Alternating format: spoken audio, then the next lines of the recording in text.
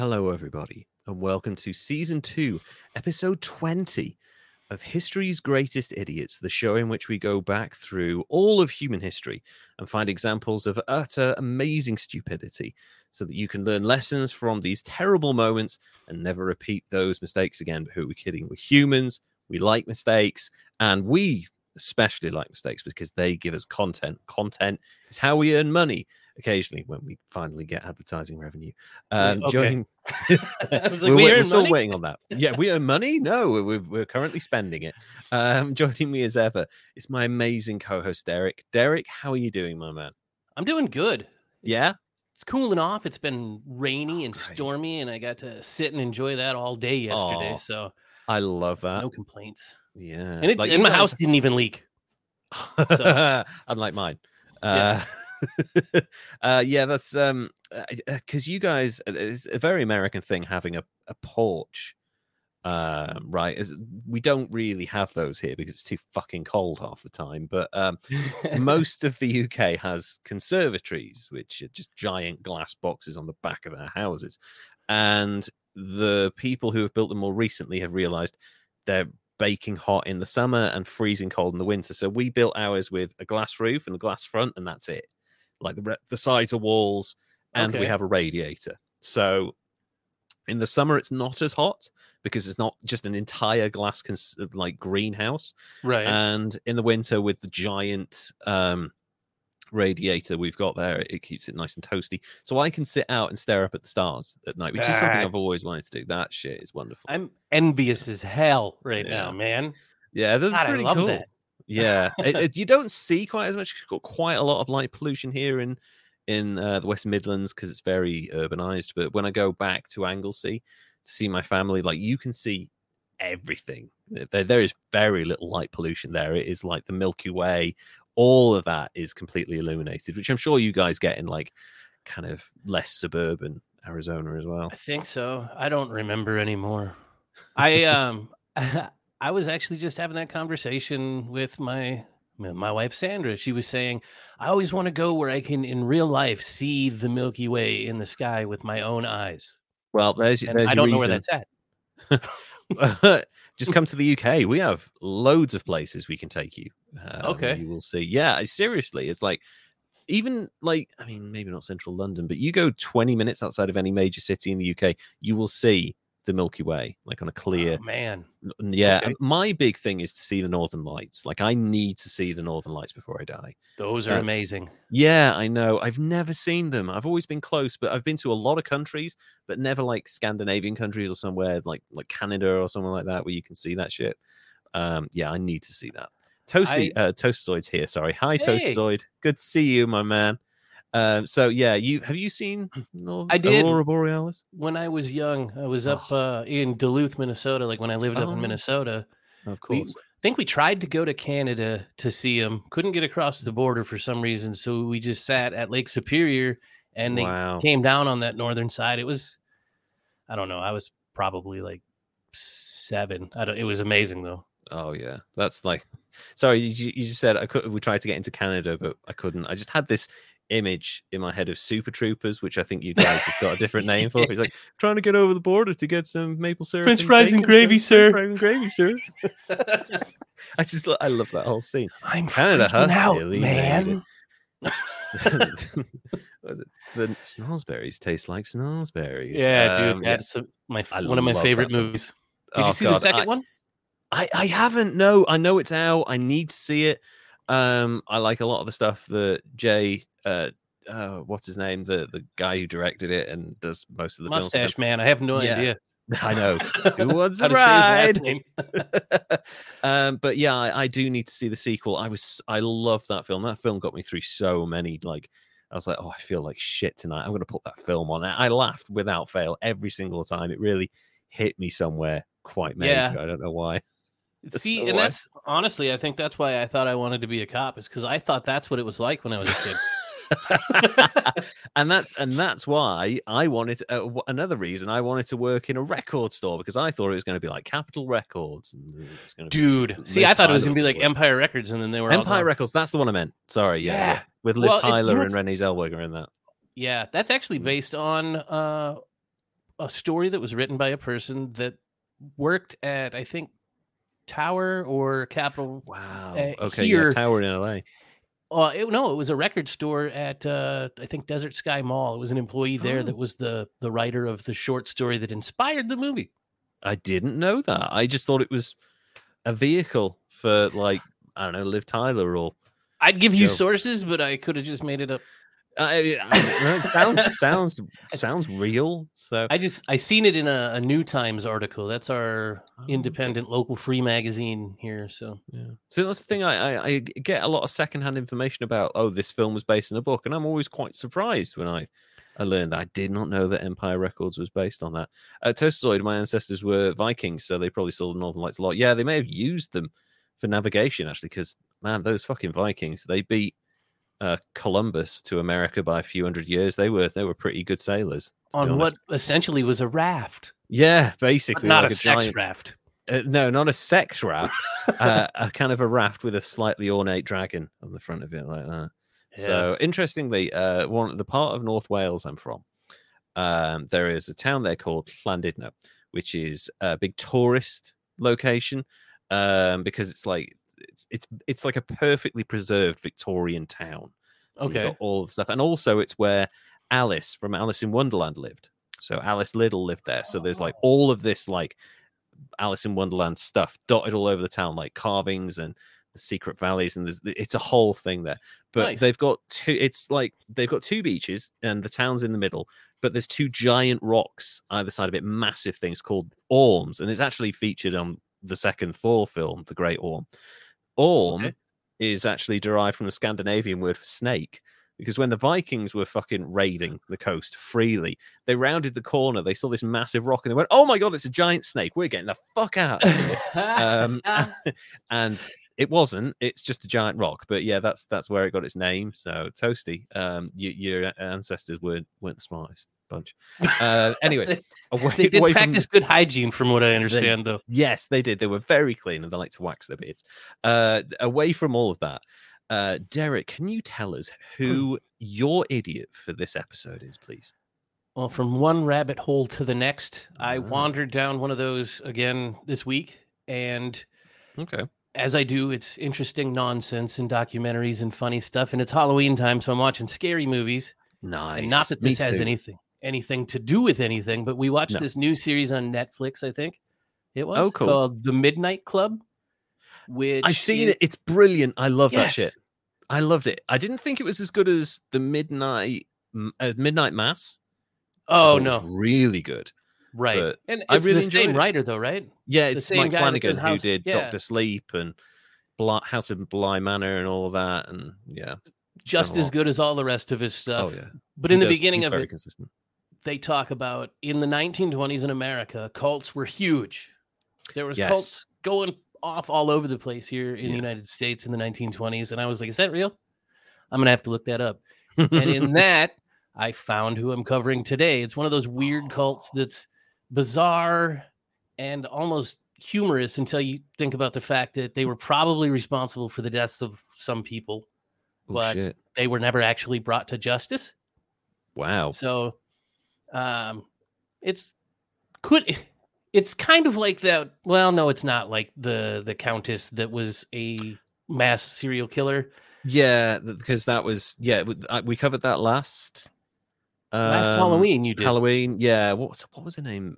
I'm drawing a blank. Bathory? Maybe Toast Note. Yes, maybe Bathory. Yeah, and she allegedly murdered and mutilated like hundreds, maybe thousands of people, but a lot of it is like flawed evidence and maybe just railroading. So yeah, this is some. Aleister Crowley. Oh, that's a good suggestion. Actually, you know what? There's a good suggestion for Dibs. Halloween. Yeah, go for it. Take him. I don't mind. All right. So back to this cult. A different thing here. It may be just like salacious journalism that kind of led to this, but there's real stuff attached to it that caused the stories. So she's not innocent by any means. Kind of a bit of a grifter, and she's a woman. Haha! Didn't see that coming, did you?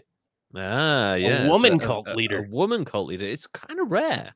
that. Actually, it's mostly crazy guys that are cult leaders. I mean, there are plenty of crazy women around them, but the leaders tend to be men. There's all sorts of probably scholarly like looks into why men are cult leaders over women. But yeah, I'd imagine that there's a specific reason for that. But yeah, wow, a female cult leader. Yeah. I'm interested now. Okay, so she's born in Storm Lake, Iowa on August 2nd, 1881. At the time, her mother's 15 years old, which wasn't uncommon back then, and was newlywed to a man by the name of William Otis. Okay. The family history gets a little bit muddy from there because her mother and her grandmother were all named Matilda. Ooh, that's a bit weird. So when you're researching the history and trying to do the biography, it's like Matilda 1, Matilda 2, Matilda 3. And then I started getting confused, and I figured, just for the sake of my sanity and yours, Matilda 1 and 2 will be known as Jeannie, her mother, and May, the one I'm covering. And you probably know who it is now. Anyway, sorry, carry on. So anyway, Matilda. Jenny remarried, moved to Washington. May was around 18 at the time. Okay. And it kind of gets weird because the 1900 census, Jenny and her new husband Edgar had a 10-month-old daughter living in the home. But 10 years later, there were no children. And that's because the 10-month-old daughter was actually probably May's daughter, not Jenny's, because back then you wouldn't want to have a child out of wedlock. Sure. And her mom covered for her to keep up appearances, and she could find a husband, which they did. Yeah. And he actually took in her daughter Ruth, and she took his name, and she became Ruth Angeline Weiland. Okay. And she joined her mother and her new stepfather in Oregon, and the young family settled in there just a little bit away from May's mom. Right. And not too long after that, she files for divorce again, and she wants sole custody of Ruth.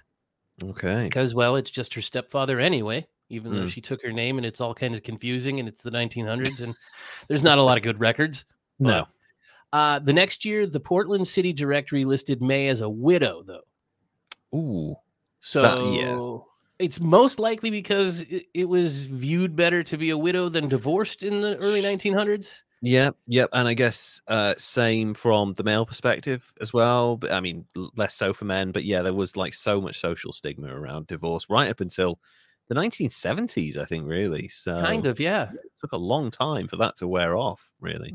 The problem is I started pulling on that string, though, and I couldn't find any records of him after, so he may have very well died. She could have had some sort of Black Widow situation. Yeah, maybe. I could have just made that up right now like I tend to do with things. So she's married again in 1915, but that one's short-lived also. Okay. And before she gets married to her third husband, she's got time to create a motion picture studio. What? Yeah, you didn't see that coming, did you? No, I did not see that coming. Me either. Yeah. Was it Warner Brothers? Was that where the evil started? Sorry, Warner Brothers. Please give us money. Yes. Anybody that wants to, really. I'll take any. Well, never mind. Almost not any of that one guy's money. Anyway, May's dream was to produce and direct films, but it wasn't an easy thing to do back in the 1900s. It's like the early dawn of the silent film era. Yeah. Nevertheless, she founded her own production company called Starlight that she personally financed through possibly grifting. Yeah, a lot of studios did at that time. There was a lot of you either had a huge amount of startup capital or you kind of stole it. Like a lot of people did. So yeah, and there was mob ties and all sorts of craziness. A lot of early film industry was like a bit of a money laundering thing. Kind of. Well, and this is a weird situation, too, because she still hasn't left Oregon. Wow. Okay. So she's got a film studio production company that she started up in Oregon called Starlight. Okay. And she puts out what may have been Oregon's first full-length movie, A Nugget in the Rough, which starred her daughter, Ruth. Okay. So that's really interesting. Yeah, not too bad of a start. No, that's really interesting. Like, she's clearly got passion for this. So absolutely. Yeah. That's great. you might say she was like a bit of a pioneer as an independent woman going through divorces, raising her children on her own, making movies. Like it's an inspirational story now. It really is. That's really, really amazing. So far, well on board with this woman's journey. In 1918, May and her daughter Ruth set out to chase their filmmaking dreams and head down to Los Angeles and get started in Hollywood. That makes sense. And you know, you've got something to show to people now. So you got like the actual reel of your film. You can say, hey, I'm in production. Why not hire me? Because it was such a small industry at that time that having your own full-length feature would have been huge. Exactly. Really cool. Yeah. And so you would think they'd do really well, but it was a bit of a bust. Nobody was buying. They weren't interested in it. Her daughter Ruth did work as an extra on some films for Fox. Okay. But eventually she left that to become an exotic dancer, where she was basically a stripper to keep them alive for a little while, and things kind of started to get dicey. Okay. They were struggling, barely getting by, and it was right around that time that they say they were visited by an angel. Now, there's a couple of different versions of it. So it's either the Archangel Michael or Gabriel. Oh, right. Okay. So they look similar. You know, I've met them both. So, you know, I could see how you would get them mixed up. You know, right. Well, I mean, I don't know. I think they said it was Michael, but I'm not sure exactly. If one of them had an oboe, it was probably Gabriel. So just putting that out there, you know. An angel's an angel, right? Yeah, exactly. So he stays with them for 3.5 years. Wow. And during that time, he transmitted to them the revelations about the divine truth. He said all kinds of stuff about the end of times in the books of Revelations. He also revealed to them the location of unbound wealth in the form of rare precious stones that were buried somewhere near Bakersfield. Why the fuck would an angel care about that shit? I don't know. Why would jewels be outside of Bakersfield? Bakersfield, yeah. Ugh, nothing there. Not sorry, everybody in Bakersfield. Sorry, people in Bakersfield, but if you want to escape, then you know. Your city smells like oil and onions. Oh, yeah. So May claims that this angel that's with them and telling them things, she says that he instructed her and her daughter to write a book called The Great Sixth Seal. That book was supposed to transform humanity and usher in this new golden era. Every book's meant to do that, I think. That's what every author wants. I'm going to change the world. Well, I just want somebody to read my stories. Yeah. Let's just get Derek paid. Yeah. Indeed. So she's told that she's going to be one of 11 queens who's going to rule the world from the 11 mansions that would be built on Olive Hill in Hollywood. Because that's where all religious revelations need to start, I guess. Yeah, there's going to be 11 queens, and everyone gets a mansion. You get a mansion, and you get a mansion, and you get a mansion. Didn't mention this is a religion. What the fuck? So May and Ruth decide that the time is now getting right to publish their work right before the prophesized end of days by Margaret Rowan on February 6, 1925. Right. Margaret's the leader of the Reformed Seventh-day Adventist group that said the world was going to end, and they kind of glommed onto that, and it got their name in the papers, but it also got them on the radar of a city prosecutor that was already investigating Rowan for potential fraud. Okay. He kind of, I guess, maybe guided some of the media onto a series of articles that May and Ruth first had publicized that were announcing for the book and their divine churches and the 11 things and mansions. Yeah, and then off to get even weirder, May gets married to her fourth husband around this time also. His name is Ward Blackburn. Now get this. Ward's mother died in 1912, and then his father married May's mother, Matilda, or Jeannie. And then Matilda is married to Ward, and then the other one's married to his dad. And so then May is essentially her own stepsister, I think. Oh, that's so crazy. And I was trying to work that out. her daughter's her sister too, I think. Yeah, real Game of Thrones level shit going on at this point. Exactly. Only in LA. So yes. So May and her daughter and Ruth, or a daughter sister, I wrote. Right. Daughter sister, yeah. Are out there in LA struggling. Ruth is stripping to help keep them afloat. May marries her stepbrother, and there's actually no marriage record on that, though. So she may have just taken her stepdad's last name when she became May Otis Blackburn. Okay. And the reason I bring up the Blackburn thing is because the cult is known as the Blackburn Cult. Okay. Also known as the Great Order of Divine Order Secretaries, something, whatever. It's super long.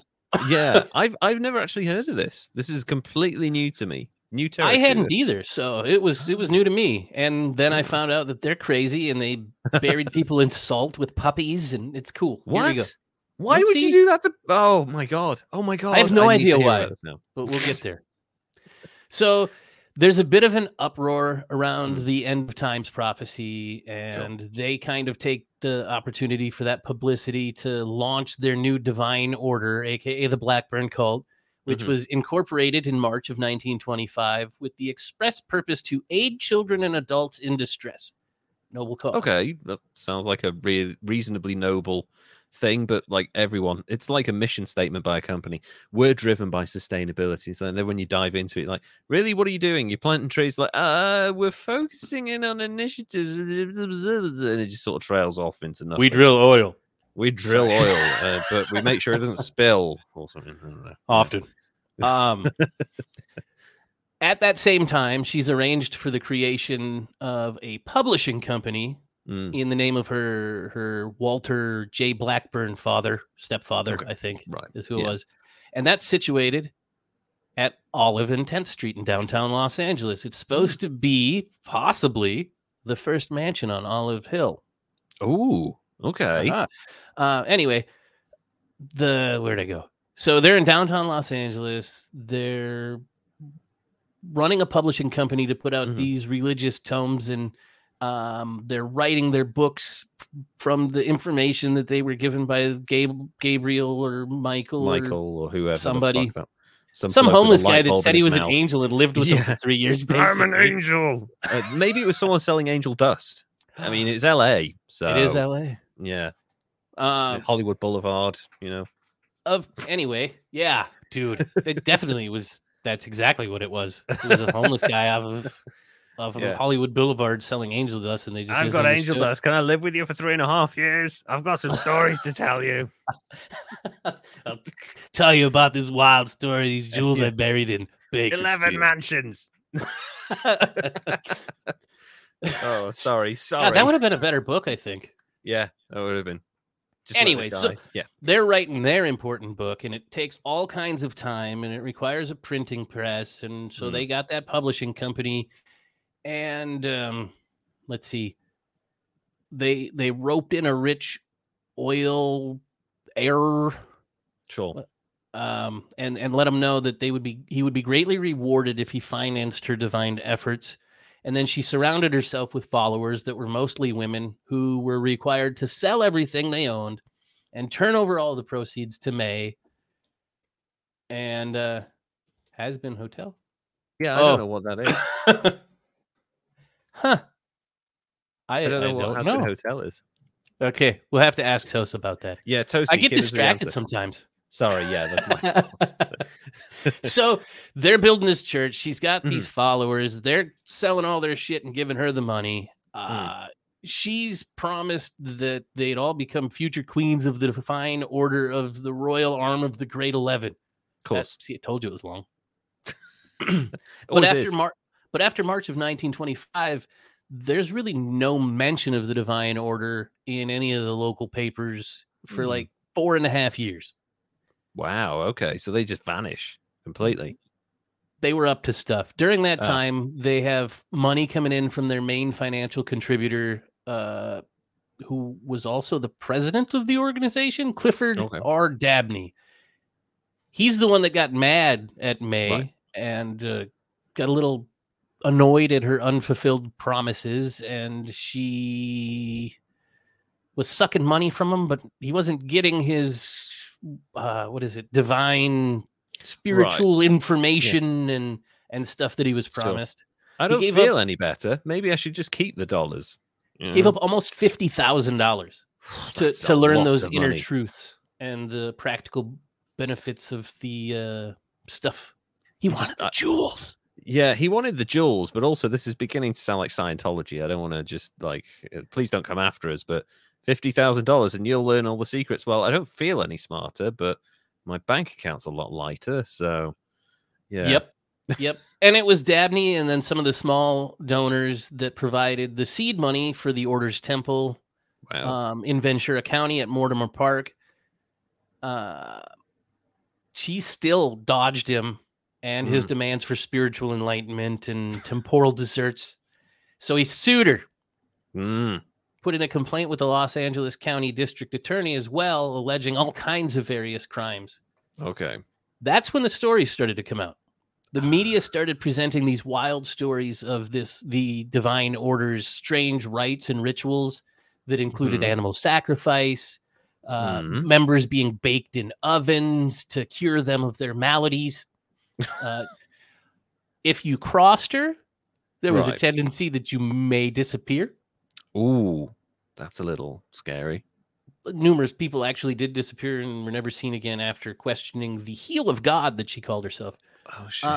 Some people went there and purchased poison. There was rumor of cold storage facilities where the bodies of parishioners were kept, either murdered or otherwise. I am not sure.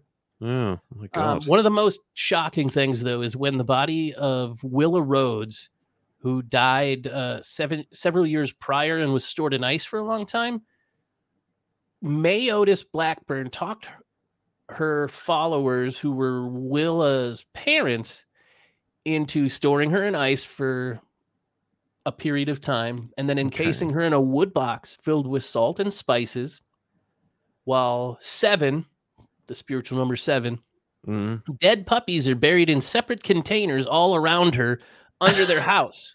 And all of that was done by Willa Rhodes' father and mother in Venice. Right under the house. Why dead puppies? Is this like they'll follow you into the afterlife sort of thing, like fucking ancient Egypt, or? Not exactly sure. Also weird. Not sure that the Willa Rhodes lady died naturally and wasn't a sacrifice. Well, yeah. It's beginning to lean towards that, really, isn't it, at this point? Very, very well could have been. But that sensational report came out in the Los Angeles Record, and it said that there was a body found in a remote canyon near Wrightwood in San Gabriel Mountains that was definitely known to be that of Ruth Weiland's long-missing husband. That's one of the people who went missing, Samuel Rizzo. But a couple of days later, they released a little quieter statement that said, it's not Rizzo. That's just some dude who had insurance papers on him and everything, so never mind. But they hyped up all these other charges and reports about those activities, and May was arrested and charged with 15 counts of grand theft. Okay. Because they can't prove any of that murder stuff. No, and I do feel like a part of me, there are a couple of alarms going off in my head when I hear, like, I feel like maybe the police were like, we have an opportunity to pin some of these unsolved things on May here, which has happened a bit in the past with mass murderers and people. They did seem to make an effort to do that, yes. Yeah, that's where I'm leaning. But yeah, she definitely ain't a good person at this point, for sure. At the very least, she's a con woman. Oh, yeah, for sure. That uses the religious stuff, which is actually not even very Christian-based cult stuff. It's more like ancient Egyptian stuff that she was kicking out. But anyway, after all the hype, she's charged based on Dabney's theft. It's grand theft. There's a 6-week trial that takes place in the first part of 1930, and there's more media coverage. The court proceedings go on, though, and they focused almost exclusively on the weird secret teachings and services and rituals and goofy shit that she was involved in. Yeah. More than the alleged crime of ripping this dude off of 50 grand and all of her followers with money and stuff. Yeah, because that shit doesn't sell papers, whereas human sacrifice, fucking pulpy, salacious stuff like that will absolutely shift copy. Well, that's know? the thing about it, though. It wasn't just the papers doing that. That's how the trial was being presented. They weren't focusing on any of the crimes or any of that. It was Ooh. just, this lady's a weird witch person. You see, if the prosecution's going down that angle, that makes me think that they don't have a huge amount of evidence against them. So, you know, if you, the law should be pretty straightforward, right? You have the evidence, you present it, that's it. You shouldn't have to evoke emotion, really, in situations of financial crime. You know, it's different when it's, you know, murder or something really quite human. But if you're ripping someone off, I feel like you just have to present the evidence of this person. And we'll get into something like that with my guy. But, you know, knowingly taking someone's money and then presenting the methods by which they did it. I don't think you then have to go to, she's a fucking witch. You know, I don't think you have to go down that route. Really. I think they were going for an easy slam dunk. But the thing is it's going to backfire on them. You'll see in a minute. Oh. Okay. So the jury of 8 women and 4 men took 2 days to deliberate on these grand theft charges, and they rendered a verdict of guilty on all 8 counts. Okay. So he recovered some of his money. Good. But when she was sentenced, the judge decided to issue her a concurrent sentence of 1 to 10 years for all of the accounts. And her lawyer motioned for a new trial, but it was denied. Okay. And then they looked for relief in the Court of Appeals. And she was allowed to kind of remain in county jail, and she got out on bond. And the case ultimately went to the California Supreme Court in November of 1931. And the court ruled that the evidence regarding the suspected cult death and disappearances that were introduced by the prosecutor had no bearing on the fraud charges. No, it doesn't. It prejudiced the jury against her. So yes, it did. Yeah. The court also warned that any legislative attempt to regulate Blackburn's claimed possession of exceptional spiritual power had to be rejected. And that was because it would cause a dangerous invasion into the state into the realm of religious freedom and privilege guaranteed by the Constitution. Very interesting religious freedom there, and the Constitution coming into play. I don't know whether you call it a good way, but in the way it was intended, right? So... yes, that works for me. And actually, all of that summation that you just read out there, that tracks for me, because I feel like that the sensationalist bullshit should not have been involved at all. Exactly. Well, I've always been, I guess, weird in that I would rather, like they say, 100 guilty men go free before one innocent man hangs. You know? Yeah, so absolutely. Keep it separate, keep it freedom. Let her do her thing there. That has nothing to do with financial crimes. If you want to get her on a death or something related to that, get her on the death or the act. So if there's negligence involved in the religion, like say if, you know, someone's injured in participating, or if like there is someone gets traumatized by something that they've witnessed in the event, then that's a totally different matter. You don't go after the religion purely because, people are going to get freaked out by that. You know, like you go with the facts, and it bothers me when people go after emotion in trials that don't really need to revolve around it. The evidence should be enough for a solid jury to make their decision on. Yeah, like this dude gave you $50,000 and you gave him nothing for it. Yeah, exactly. Give him his fucking money back. So end of trial. Yeah, exactly. But the court goes on and they say that a mentally healthy person such as Clifford Dabney should be responsible for their own decisions to associate themselves with religious orders such as the one created by May Blackburn. Yeah, I'm less on board with that. That doesn't give her much credit in terms of persuasion.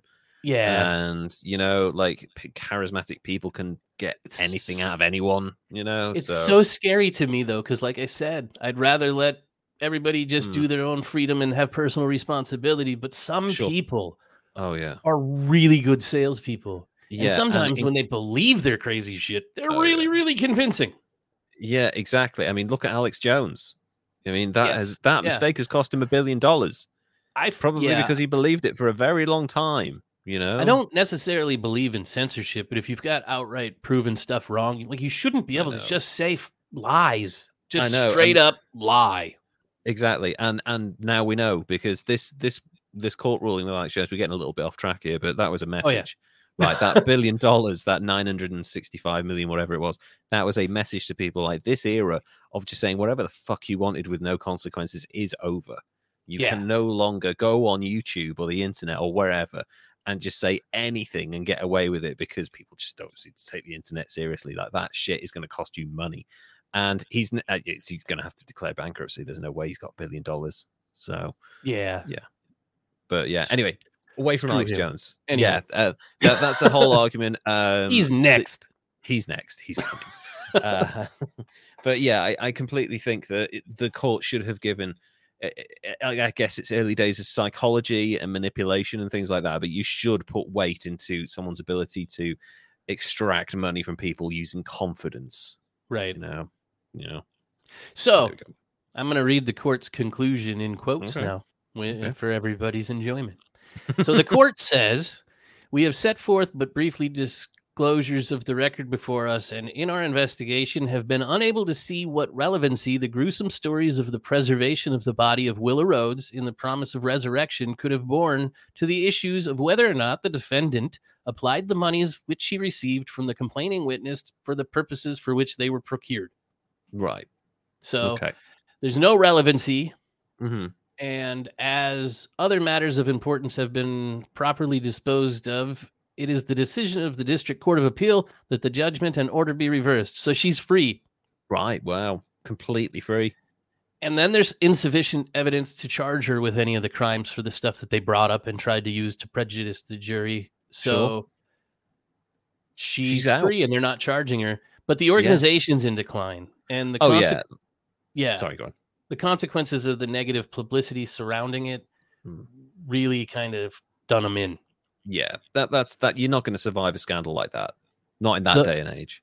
The last effort was that Blackburn published a book, The Origin of God, in 1936, that contains elements from her former proclamations and never made it on any bestseller lists. And then she died June 17th, 1951 in Los Angeles. Wow, okay. Should have stayed writing films. Yeah, I feel like there was a route in there for her and not having her daughter stripped to make ends meet and shit like that. Like I feel like if you'd continued down that route, you'd have at least left a positive mark. But it sounds, I mean, let's play devil's advocate. I genuinely think this woman was a con artist. Yes. I feel like we're safe in that assumption. That she definitely extracted money from people that didn't necessarily know who they were getting involved in business with. But as far as the whole murder and human sacrifice, that just feels too salacious to be 100% true. Maybe, because we're talking about, ancient religions here and all sorts of Gnostic practices and all stuff like that.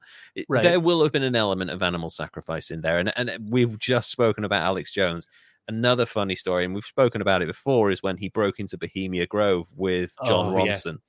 And John Ronson just saw a bunch of wealthy old drunk guys pissing on trees and not having to worry about anyone judging them or letting their secrets out. Like, oh God, I saw this guy piss on a tree. That stock price goes tumbling.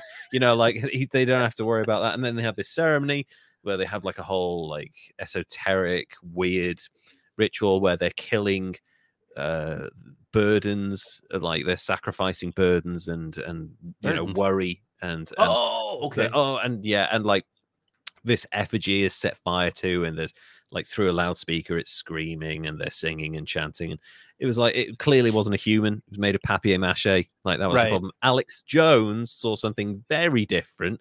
He's like, oh my God, they sacrifice people, and oh my God, they murder and sacrifice and Satan and like even like immediately after that, John was like, look, you're lying. I was there. I saw it. You and I are the only two people there, and people are going to take your word on this. So you have to be 100% journalistically honest. And he was like, no, you didn't see what I saw. And actually, that's Alex Jones. He is so in his own world of bullshit and insanity that he believes all this crazy shit. And I feel like when you use the power of those lies, especially if you believe them, it's so influential on people who don't have a level of cynicism to go, hang on a minute, that doesn't sound all right. Right. You know, Yeah. so Yeah. Well, and I mean, God, if you're a good storyteller, a lot of shit'll sound yeah, true. it does, and that's the thing. So yeah, I feel like she's a con artist, Yes. for sure, who, like you say, should have stuck to making films, maybe Right. moving around in that world. She definitely had a talent for it, a talent for the business as well.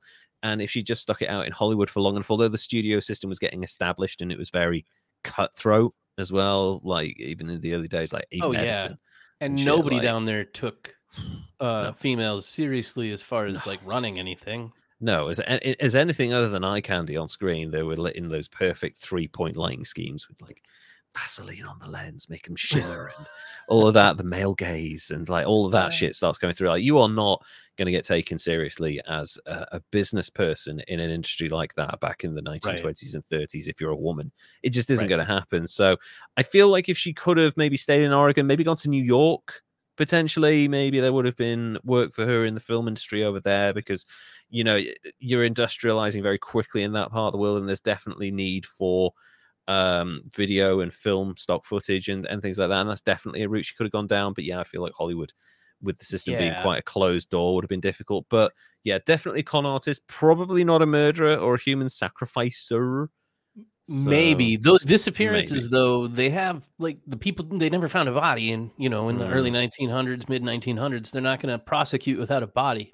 No, they're not. And also, I mean, you could say, you know, maybe she disposed of the body, maybe she burned the body, maybe dipped it in acid, whatever. But people do just drop off the map at that time. Yes. They just like wander off, Well, yeah, you can So move from California, Los yeah, Angeles, California to like somewhere in the Midwest in 1925 and nobody will ever yeah, like your former life is gone. It's not like you're calling yeah, home or hitting a Zoom meeting or anything. exactly. Like you could go the next county over, and people might never. You could move to Oxnard. People might never fucking hear from you again.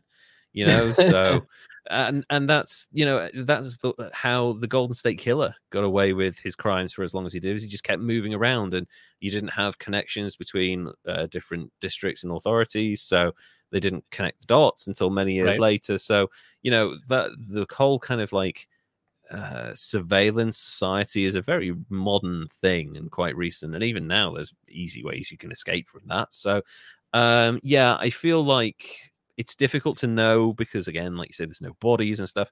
I feel like probably quite a low score with this one because she's a huckster, right? Yeah. That's essentially all we can say with any certainty is she's a huckster who was painted into a corner by quite incompetent prosecutors. So I am going to go 75. That seems fair. Yeah, Yeah. I think she got on a trend at the time. We're talking, the 1920s and the 30s, after the Victorian era, who were they were obsessed with death the way modern society has been obsessed with sex. Oh, yeah. Like the whole like, oh my god, seances, and oh, this person could see the future, and like and again, going back to Aleister Crowley, it was the era of mysticism. And that kind of hung on for like 20, 30 years after that and became a big part of culture. And she kind of created a religion around that, and that makes sense. But I don't really think anything other than being a con artist, like a lot of religious orders were at that time and still are to this day. I think maybe like a 75. That seems fair. Yeah.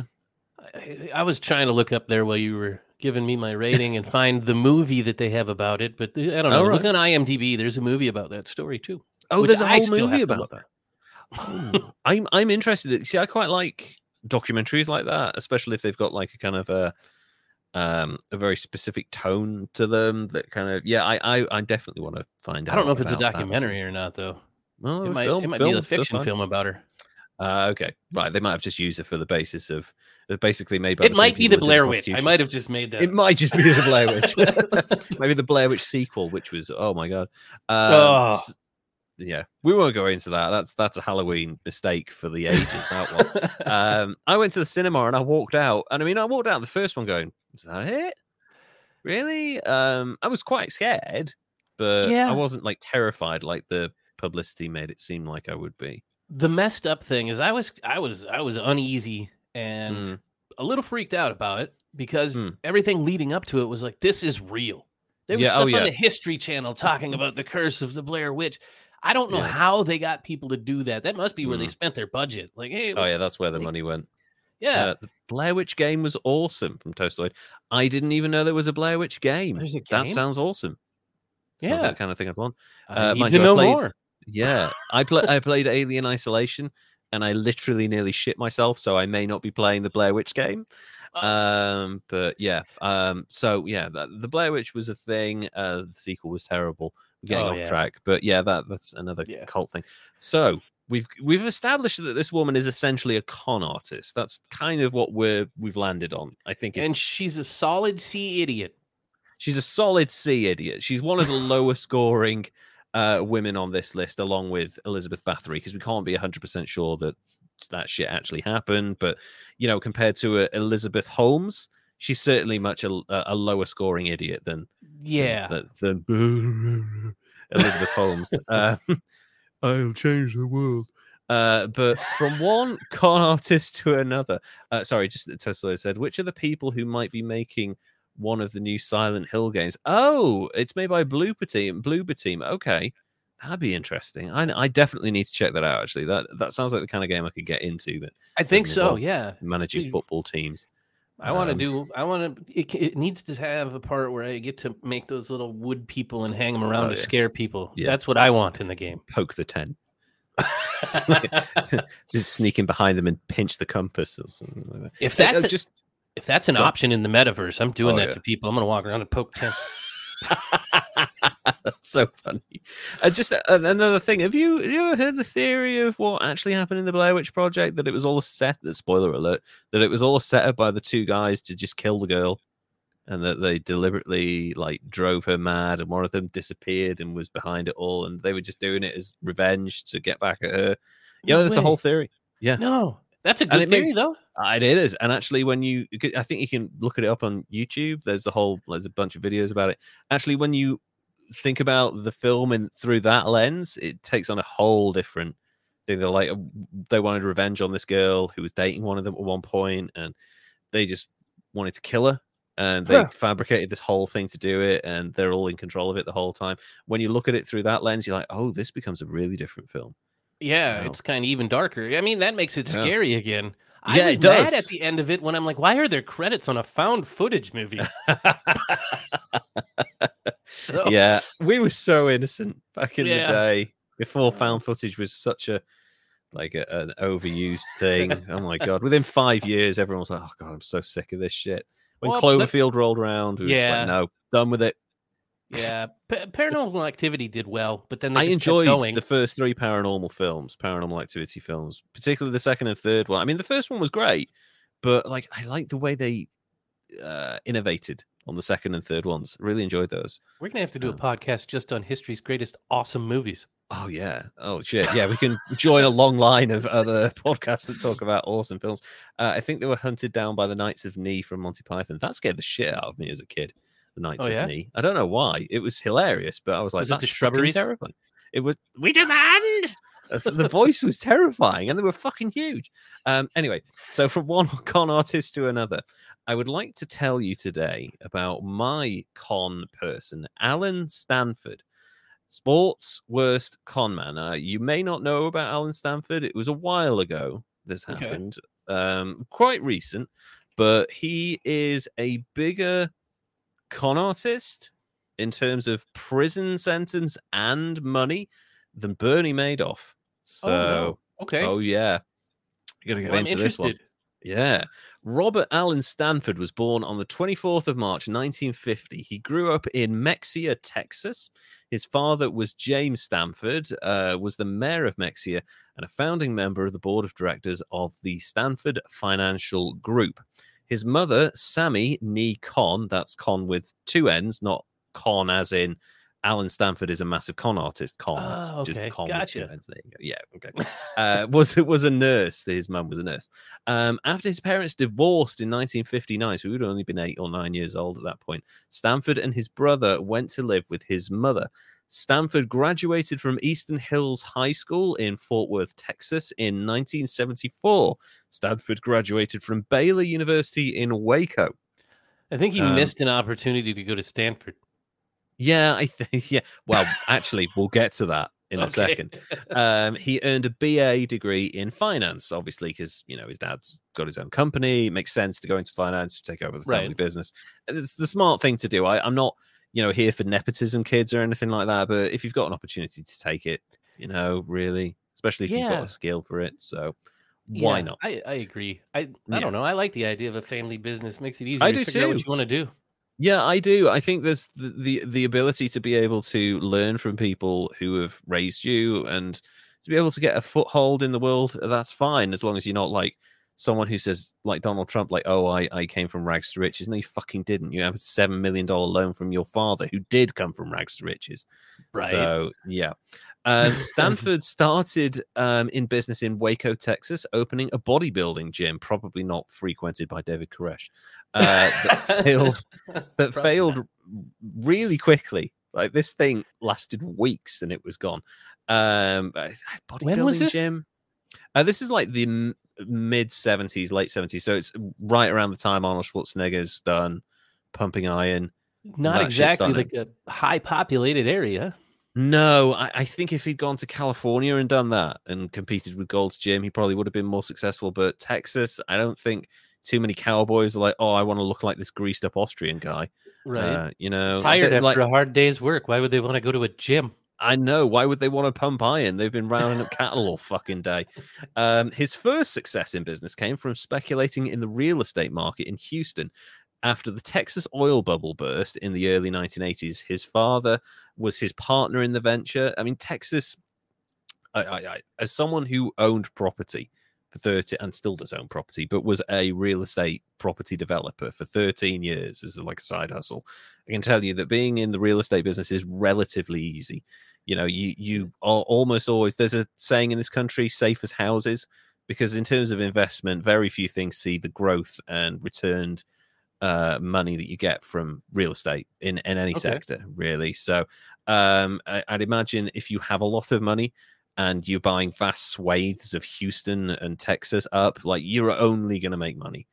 Yeah. And Especially, that's, God, think if you had mineral rights too.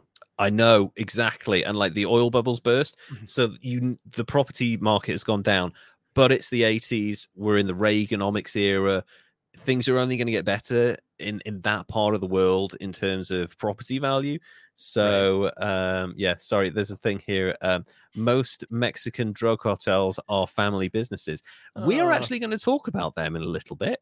So okay. this man has There's a connections all cartel? over the place. There's a cartel involved. I know. It gets really interesting. So yeah, so they became a big success. The men made a fortune in the 1980s buying up depressed real estate and holding on to it, doing like a little bit of development, but not massive amounts. So they'd be like, they buy an empty lot, turn it into a car park, and they're basically just hanging on to the land, right? And Right. still earning a little bit of money from the car park itself.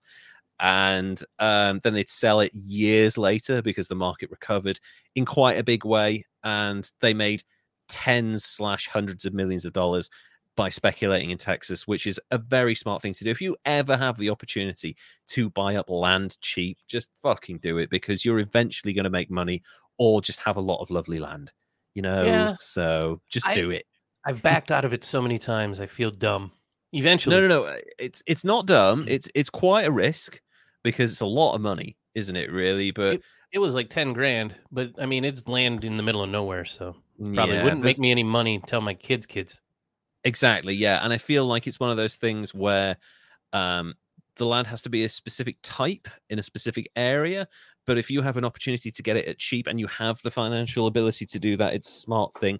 I bought a house when I was in my how old was I? In my mid-20s, and the mortgage was paid off by the time I was 30, and that thing provided an income for me until I sold it very recently to buy this house. And the profit, the money I had made from that bought me a much bigger house in a different part of the country, and then enough money to redevelop it completely. And now this house is worth a lot more. So it's a constant knock-on effect. So, Right. you raise enough money for a deposit on a house, eventually that will turn into 20 years down the line, like with me, that's going to turn into hundreds of thousands of pounds, dollars, whatever it is, and then that's going to snowball as Oh well. yeah. Yeah. So It's a wise investment generally. I went the other way. I bought a big screen instead of a house. I worked my ass off and nearly killed myself and got into a really bad way personally, but I made a lot of money doing it, so it's like, but no, it wasn't worth it. I still got my TV. You still got your TV. It probably still works. My house is in ruins. So they've made a lot of money. In 1993, let's see, James Stanford, the father, retires. So Robert takes over the family business, and at this point, it's grown to such a state that there are 500 employees. At its most successful, the Stanford Financial Group claimed to have clients from 140 different countries with assets of $50 billion under its management. And obviously, they're taking the shrewd thing they did was they took a smaller cut than most financial management companies. But, if you're taking like 6% instead of 7% of $50 billion, that's still a fucking huge amount of money. Yeah. So, in 2001, Stanford said that his great-great-great-grandfather was a relative of Leland Stanford, the founder of Stanford University. There we go. He funded the restoration of Leland Stanford's mansion in Sacramento, California, in an effort to help preserve an important piece of Stanford's family history and hired genealogists to prove he was a member of Leland Stanford's family. And he just went telling everyone that this guy who has got a huge reputation in America for scholastic excellence was like he was related to him, and that actually, I'm part of Stanford University. That's me, right? So this like super flamboyant, wealthy guy who. Thing about Robert Allen Stanford, he's really fucking flamboyant with his money and not the kind of guy you would think as studious. Okay. So he's not trying like to claim a car that farts perfume flamboyant, though. No, he's more kind of like big money flamboyant, like Mayweather type flamboyant. So he's like riding around in the Cadillac stretch limo with big horns on the front of his limo. Making sure that people know he has money and that he has influence, that sort of thing. Not, I'm a dandy, somebody's stolen my 8 million pound jewels. Not that, not Lord Penryn flamboyant with his money. This guy is just like a braggadocious kind of new money type of thing.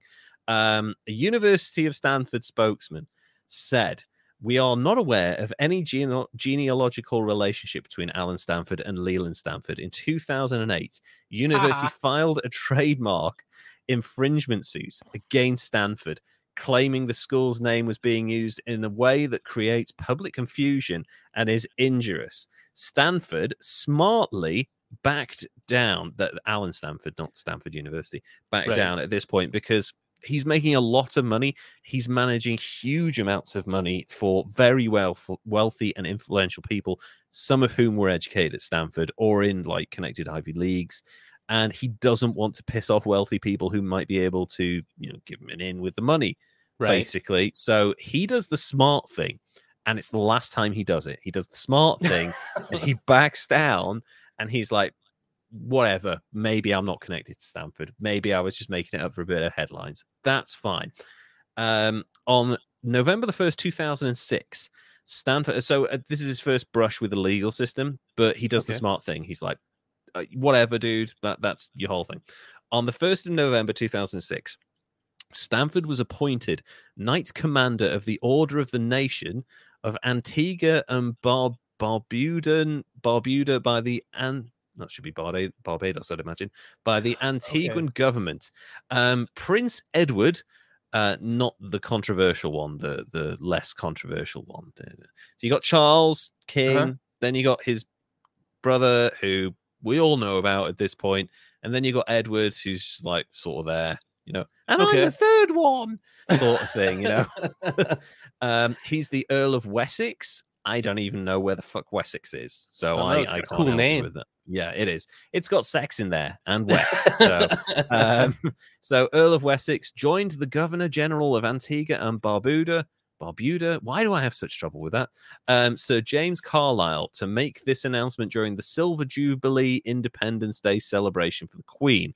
So after being knighted, Stanford was awarded the title Sir Allen, Often he was generally referred to as such by other Antiguans and international dignitaries. There is nothing like giving a man who has a massive ego and delusions of grandeur a really formal title like Sir. And also, like, it wasn't the Queen who knighted him or who gave him it, because normally there's this whole sequence of events. Unless you've made a massive contribution, there's like you get an OBE and then an MBE and then a CBE. It's like different. That's a lot of letters, man. That's a lot of letters. So like David Beckham is an MBE because of his contributions to sports. Or like I'm trying to think of someone else who's an MBE. Anyone who's a Sir, like Sir Ian McKellen, will have been like OBE, CBE, and it'll be contributions to dramatic arts or something like that. What's Bond? Daniel Craig. Yeah. Sir Daniel Craig for contributions to dramatic art. So sometimes they don't have to go through that whole thing of like OBE, CBE. They can just be like, you're so fucking famous, ego. You're a knight of the realm now. If anyone ever tries to kill the queen, you have to jump in to save her. So you're still an actual feudal knight, but like no one's gonna like call you to fucking arms to defend the queen. You can still stay in Hollywood in your giant mansion and be fine. So I want to be a knight though. I know, I do too. Like, and there's a thing in this country as well. If you donate enough blood, you can actually get an OBE. If you donate like a certain amount of blood, you automatically get an OBE. That's never going to happen because I have massive iron deficiencies, so I'm never donating blood because I need all my shit. So you need blood. You do need blood, especially at the rate I lose it. So basically you can get an OBE that way, but you might just be really like might bow down in front of the king, like, oh, how much blood have you donated? Like, please just give it to me before I collapse. Does it have to be my blood? Does it have to be my blood? Can you just harvest it from random pigs? Does it have to be blood? No, spit. I'm sure they'll take spit as well, just like really help with the wiping of hands. Yeah, I'm joking. So Antigua have given him this knighthood, which I'm sure the royals aren't particularly keen of, but it's a thing that happens apparently. I wasn't aware of it, but that kind of helped his ego. By 2008, Stanford was one of the richest men in America, worth an estimated $2.2 billion, and living an extravagant jet-setting lifestyle in which he enjoyed power and privilege. According to reports, in 1 3-year period alone, Stanford spent $100 million on aircraft, which included helicopters and private Learjets. He got a G6 or 2. That seems like a legitimate expense, though, because that other dude spent like $8 million on underwear. I know, and like a fucking car that farts, like I feel like, you can, the majority of the stuff he's investing in, Learjets and shit like that, you could probably write off a fair chunk of that on tax. Less so, well, maybe helicopters as well, maybe more so helicopters. But he also spent, this week you couldn't get on tax. He even spent $12 million lengthening his yacht by 6 feet. That feels like such a phallic issue. The first joke that came into my head, and I've written it down here, it's not the size, it's the motion in the ocean. It's such low-hanging fruit. I swear it is. God. You got it. But I know that there's a thing, there's like a rule in luxury yachts worlds where like every meter in length of the yacht is $10 million or something like that. I think it's either 10 million. Yeah, I think that may have been a while ago now. But every yard, meter you build is $10 million. So if you're, or maybe it's $1 million. So maybe if your thing's like 100 meters long, then it's $100 million sort of thing. And then if you stack another level on top, that's another $100 million. And then you can ask countries to take down bridges just for you to get in places. I know. How crazy is that shit? That's amazing. That kind of fucking power is amazing. See, but you're saying he's the second richest dude in America at like 2.3 billion in 2008. At the time, one of the richest. Doesn't say second, but he's got 2.2 billion. So like he's probably this is 2008, obviously financial disaster. He's still making a shitload of money. So I'd imagine he's probably like top 30. He's got Kylie Jenner money. Yeah, he's got like, I've started my own line of cosmetics. I'm a self-made billionaire. You're not. You're not a self-made billionaire. I love that self-made billionaire thing. Nobody is ever a self-made billionaire. They've made it off the backs of a lot of other people. Yeah, So usually. I think you have to. there has to be a certain level of exploitation. Yeah, a little bit to get to that level. Exactly. Nobody gets to billionaire status without like fucking over at least 100 people. You know, I would agree with that. Or something. Yeah. So he's extended his yacht by 6 foot. And now let's get to so at this point, right? Other than the flamboyant spending of money, which again we talked about, you can probably get a lot of it on tax. This is a reasonably okay thing, right? He's just a billionaire being a billionaire at this point, for the most part. We don't really know a lot about his business, and now we're about to find out one of the reasons he's more infamous in the UK than most other parts of the world. Stanford created and funded the Stanford 2020 cricket tournament in the West Indies, for which he built his own ground in Antigua. The first Stanford 2020 cricket tournament was held in July and August 2006, where Guyana took first place, defeating Trinidad and Tobago in the final. Just a bit of a thing about cricket. Cricket is huge in certain parts of the world, in like the Caribbean, in India, Pakistan, Australia, New Zealand, England, some other countries as well. It's huge. And the 2020 form of the game is really interesting because traditional cricket is called test match cricket, which goes on literally for 5 days. It is Jesus. Yeah, I know. So one match will last 5 days, and each team. Do you stop for like cookie breaks and shit? Oh yeah, no, they stop for tea, they stop for lunch, they stop for dinner, they stop for bad light, they stop for rain, they stop for fucking everything. I swear to God. So it's like it's test cricket is almost always played in the summer because it's the only way you can guarantee decent weather and like the amount of time you need for it. And basically you play until one team has won and accumulated the most runs they can get in 2 lots of 50 overs. And an over is 6 bowls. So you bowl the ball 6 times. You get as many people out or as many runs, the opposition team, as you can in that. And that's an over. And then you swap sides and then, 49 more to go for the day. So, and bowling is like pitching. Yeah, basically. Only slower because they have a run up. So they get the ball. Yeah, they do the weird thing. And like, it might spin, it might be fast, it might be a full length, it might be half. It's cricket's so fucking stupid. It looks interesting, confusing as hell. It really is. And actually, I am fascinated with it in a similar way that I am with baseball, in that I understand cricket more because I've been to a few matches and holy shit, never again. But like, there's something appeals to me and I don't know what it is. I don't know if it's because it's complicated or because it's like a slower pace game and you've got a lot of interesting statistics and tactics involved in it, which I quite like because it's unusual tactics that you don't think, oh wow, there's a plan for this. Oh yeah, that makes sense. So do they stop for Sextons or Smokes? Shane Warne did. He passed away recently. So yeah, Google Shane Warne. That guy was crazy. Dating Liz Hurley. This random fucking Australian cricketer was dating Liz Hurley for decades. Anyway, so back to cricket. It's weird. The 2020 form of cricket is like a shortened version. You have 20 overs each. You don't have more. You have one inning instead of like you have 50 overs, then we have 50 overs, then you have 50 overs, and then we have 50 overs. And after that time, in 5 days, whoever scored the most is the winner. This is 20 overs each once. Okay. So that's it. That's it. You get as many runs as you can. And it's really interesting because it's usually faster as well. It happens in like maybe 3 hours, this game. So much, much shorter period of time.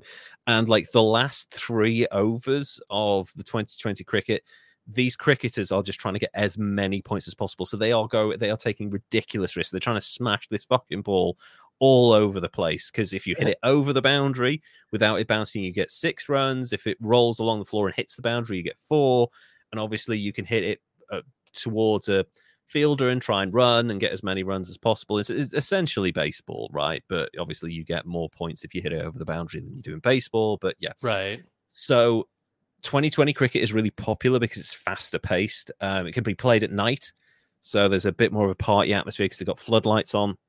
And Okay. there's a lot more booze around. Not that people don't drink at cricket anyway, but yeah, he funds this tournament, and the first one's won by Guyana, who South American nation. Okay. So that must have been Okay. very popular. The first tournament's kind of like a trial run to see if it'll work, and it does to a certain extent because it's very popular. The second tournament took place in January and February 2008 with a global television audience of 300 million people. Damn. So that's a shit. wonder And if this I is the watched that. second tournament. I know. It's like a fair chunk of the planet at that point is watching this random cricket tournament. And for a second installment, that's a big leap in popularity. It's huge. Yeah, that really is. And Trinidad and Tobago took first place this time, and they were awarded $280,000 of the Stanford Super Series prize after defeating Middlesex, who are an English cricket club, on the October 27, 2008. Now, for an audience of $300 million people, that seems like an incredibly low payout. That's what when you've got that kind of audience. Yeah, that's and a cricket team, by the way, it's like the same amount of people as a baseball team. So and then you've got the staff, you've got the treatment, you've got the 32, travel. 40. Yeah, you're looking at That's like not much 40, at all. 50 people. That's not a lot of money. You got to get them there. I mean, I guess a lot of this is paid for by sponsorship and shit like that, but you'd want that per player, right? Kinda. Prize money.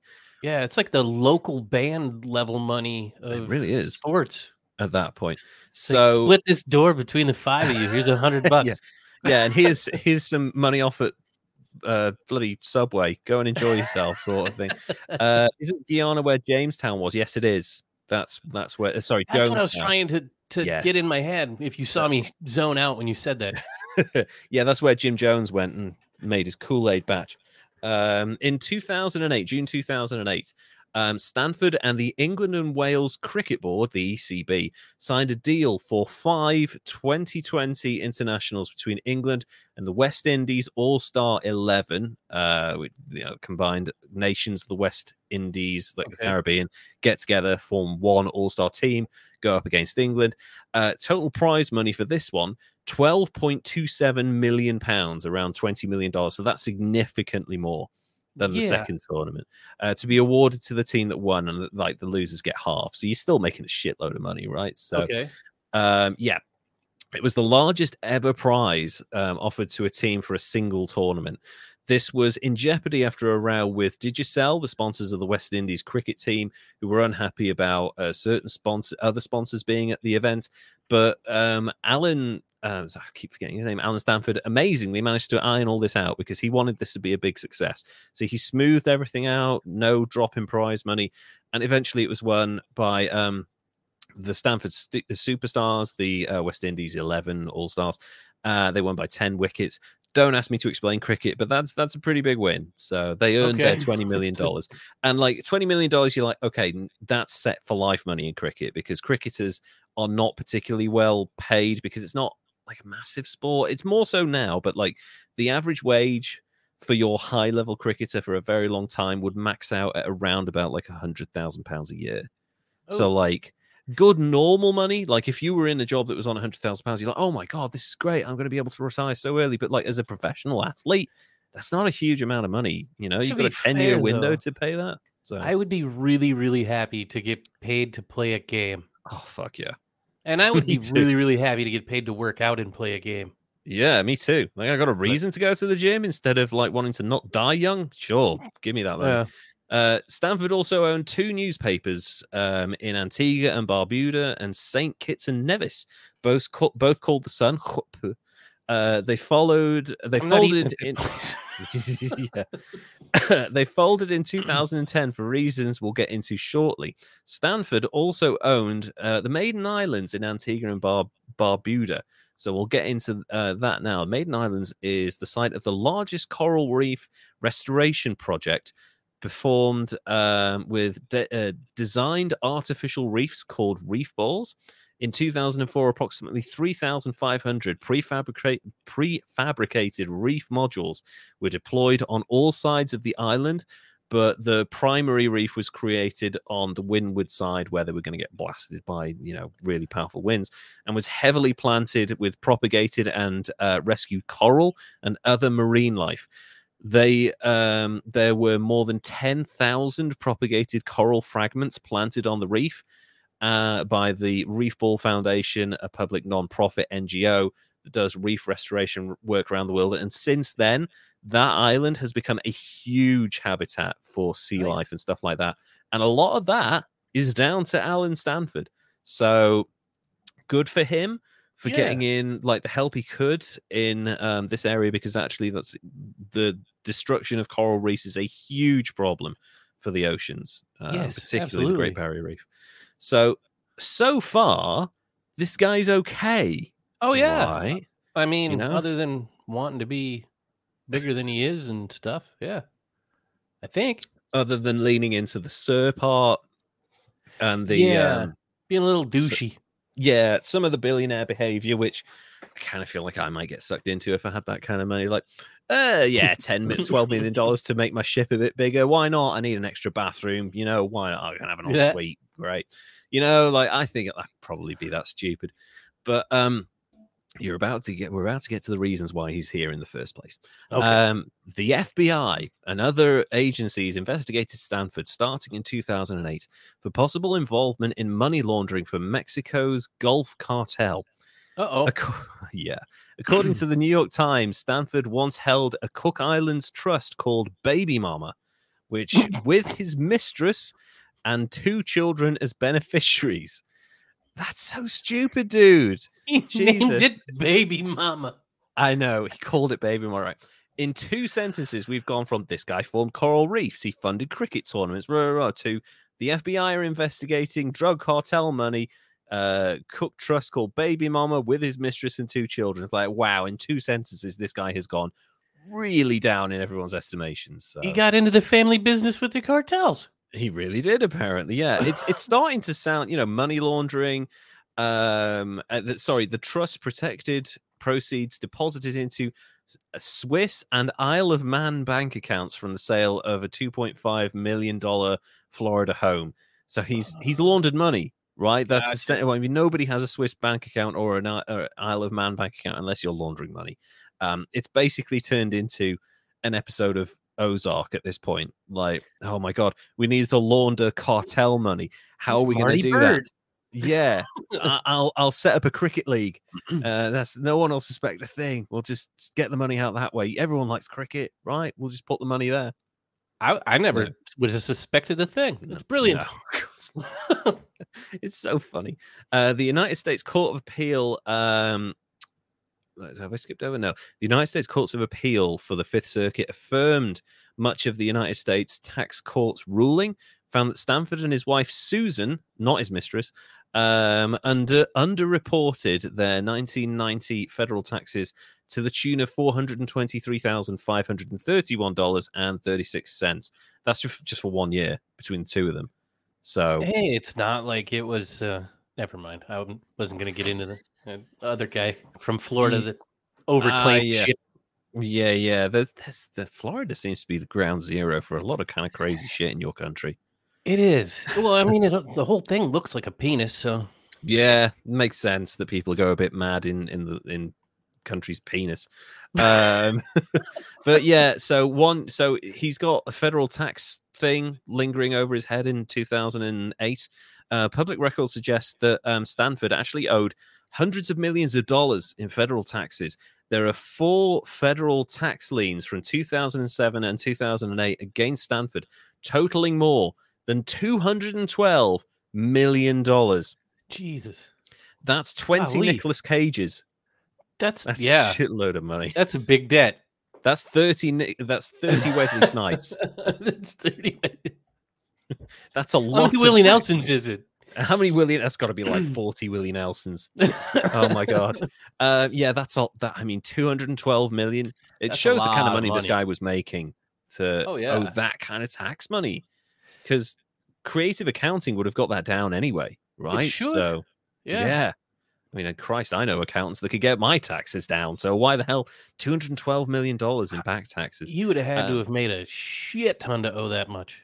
And we'll get into how he did that right now. Reports surfaced in early 2009 that the SEC, the FBI, the Florida Office of Financial Regulation, which is just like one dude in a Hawaiian shirt or something, and the Financial Industry Regulation Authority, a major U.S. private sector oversight body, were investigating Stanford Financial Group, questioning the consistently higher than market returns which Stanford International Bank claimed to make for its depositors. This is starting to sound a little familiar, isn't it? It is, a little bit. A former executive told SEC officials that Stanford presented hypothetical investment results as actual historical data in sales pitches to clients. He's literally making this shit up, and they're like, "Ooh, all right." Stanford claimed his certificates of deposits were as safe or safer than the U.S. government insured accounts.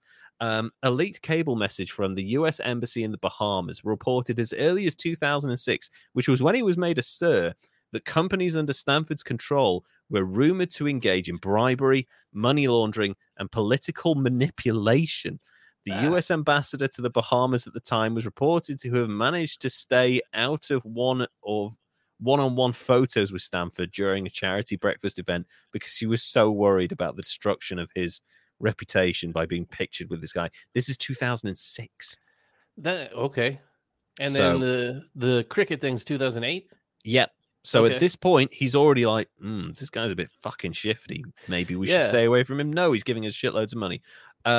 Federal agents raided the offices of Stanford Financial on February 17th. I was going to say 14th. Happy Valentine's Day, 2009, and treated it as a kind of crime scene, cautioning people not to leave fingerprints. Fuck me.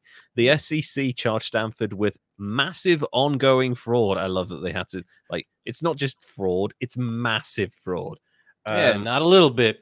No, quite a lot. Canted on an $8 billion investment scheme. Stanford's assets, along with those of his company, were frozen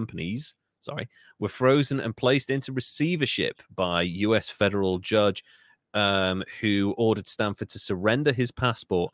Around about this time, Stanford and Baldwin Spencer, Prime Minister of Antigua and Barbuda, and a former ally, began verbally feuding in public over the scandal. Both of them pointing fingers at each other, going, "You fucking knew more than you're letting on."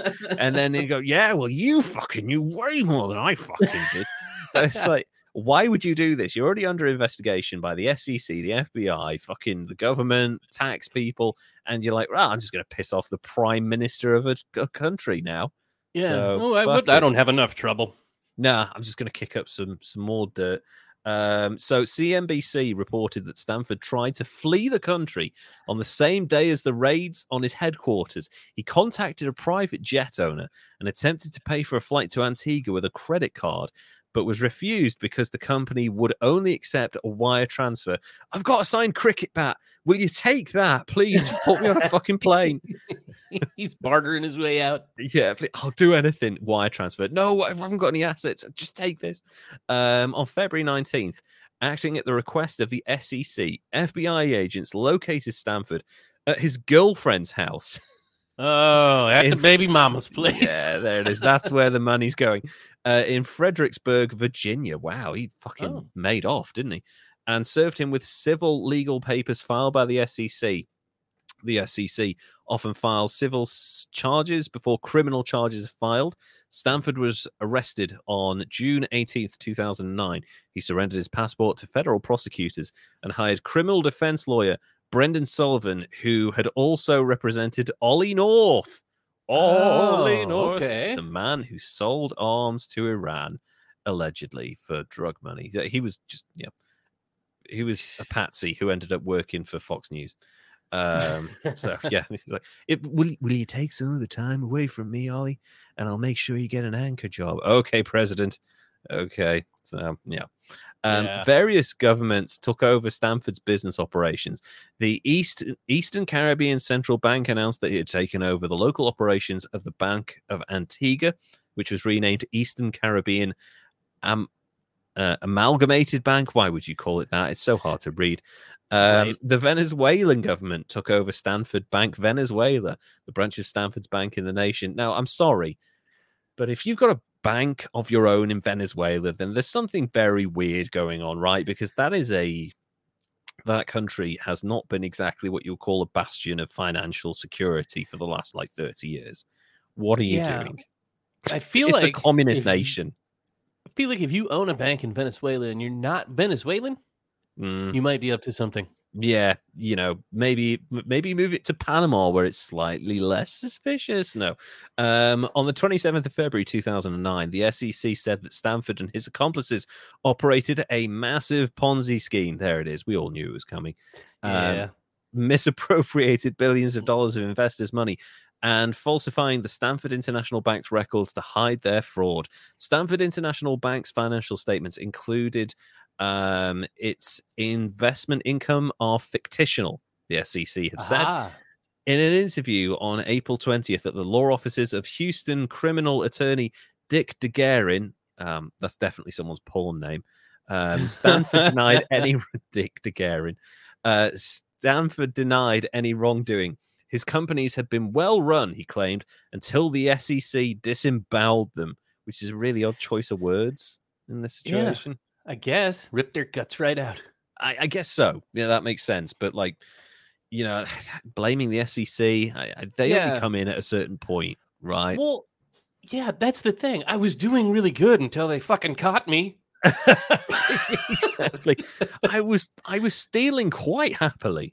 On June 18th, 2009, Stanford was taken into custody by FBI agents. On the 25th of June, 2009, he appeared in a Houston court and pleaded not guilty to charges of fraud, conspiracy, and obstruction of justice. On the 27th of August, 2009, Stanford was admitted into the Conroe, Texas Regional Medical Center.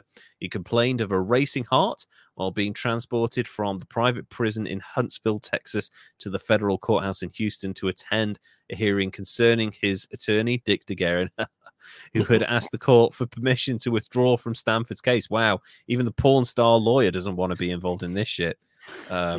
Dick's out. Dick's out. Dick DeGuerin out.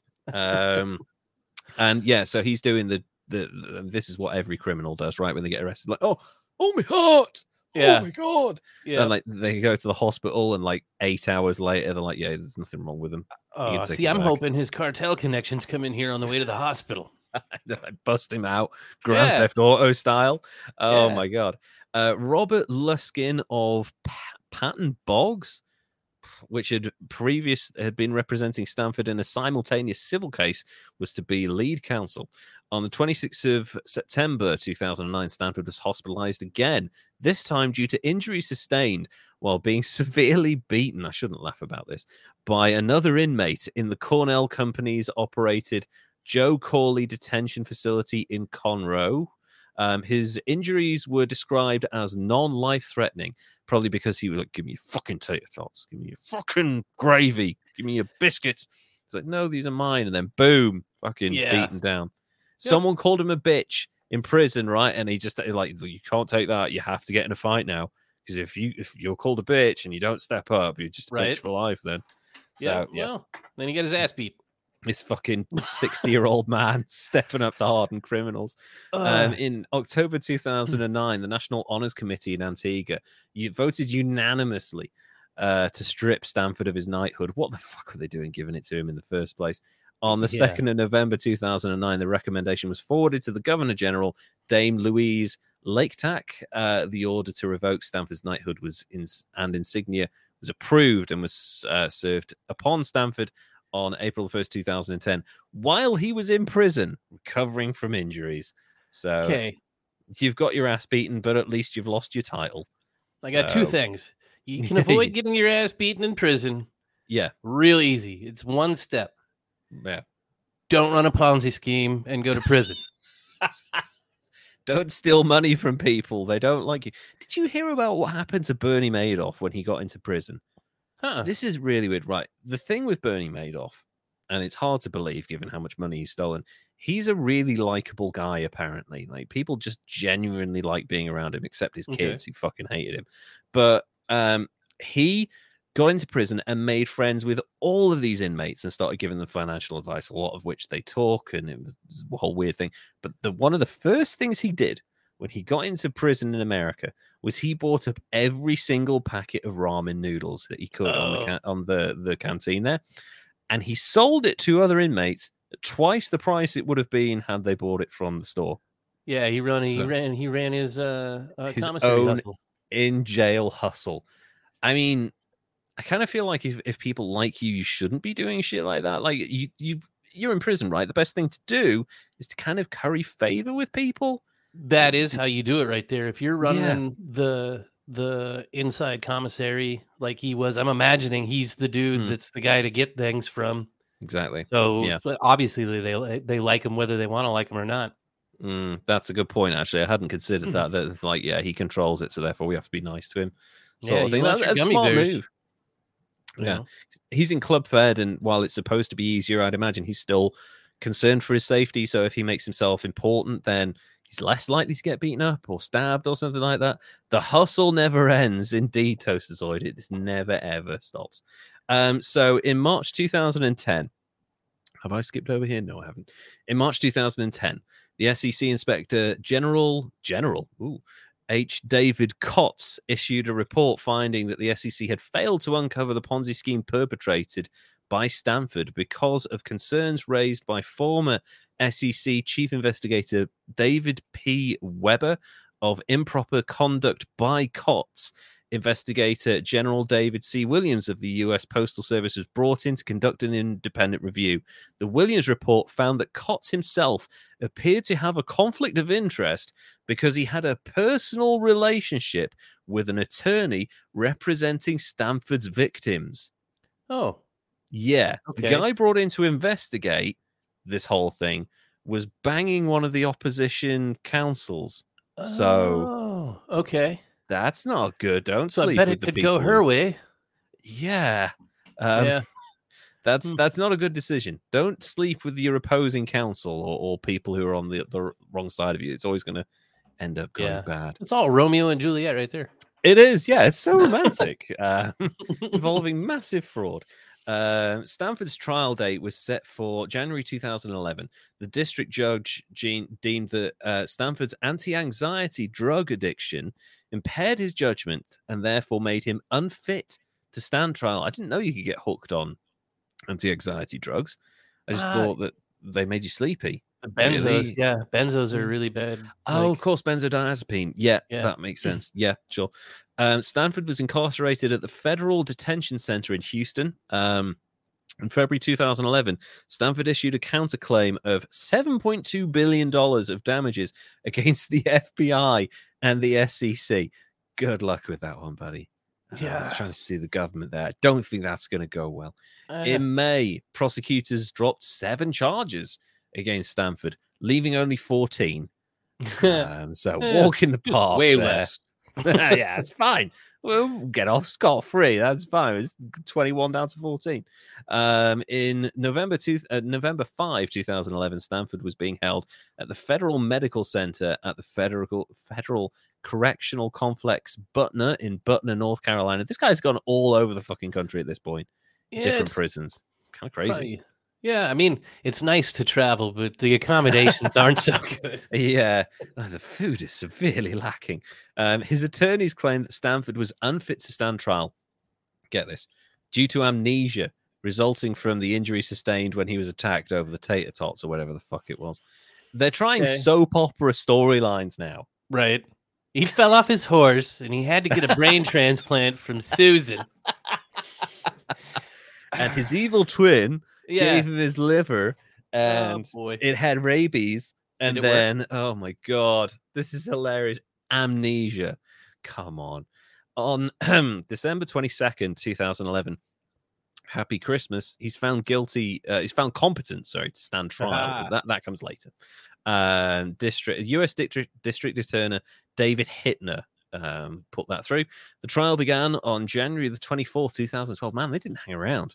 It's normally like they set a date and it's like way down the Right. line, right? Like months, and then there's continuations. So it can Waived take his years right for this shit to, to come or to no, trial. didn't waive his right to a speedy trial. He just went after it.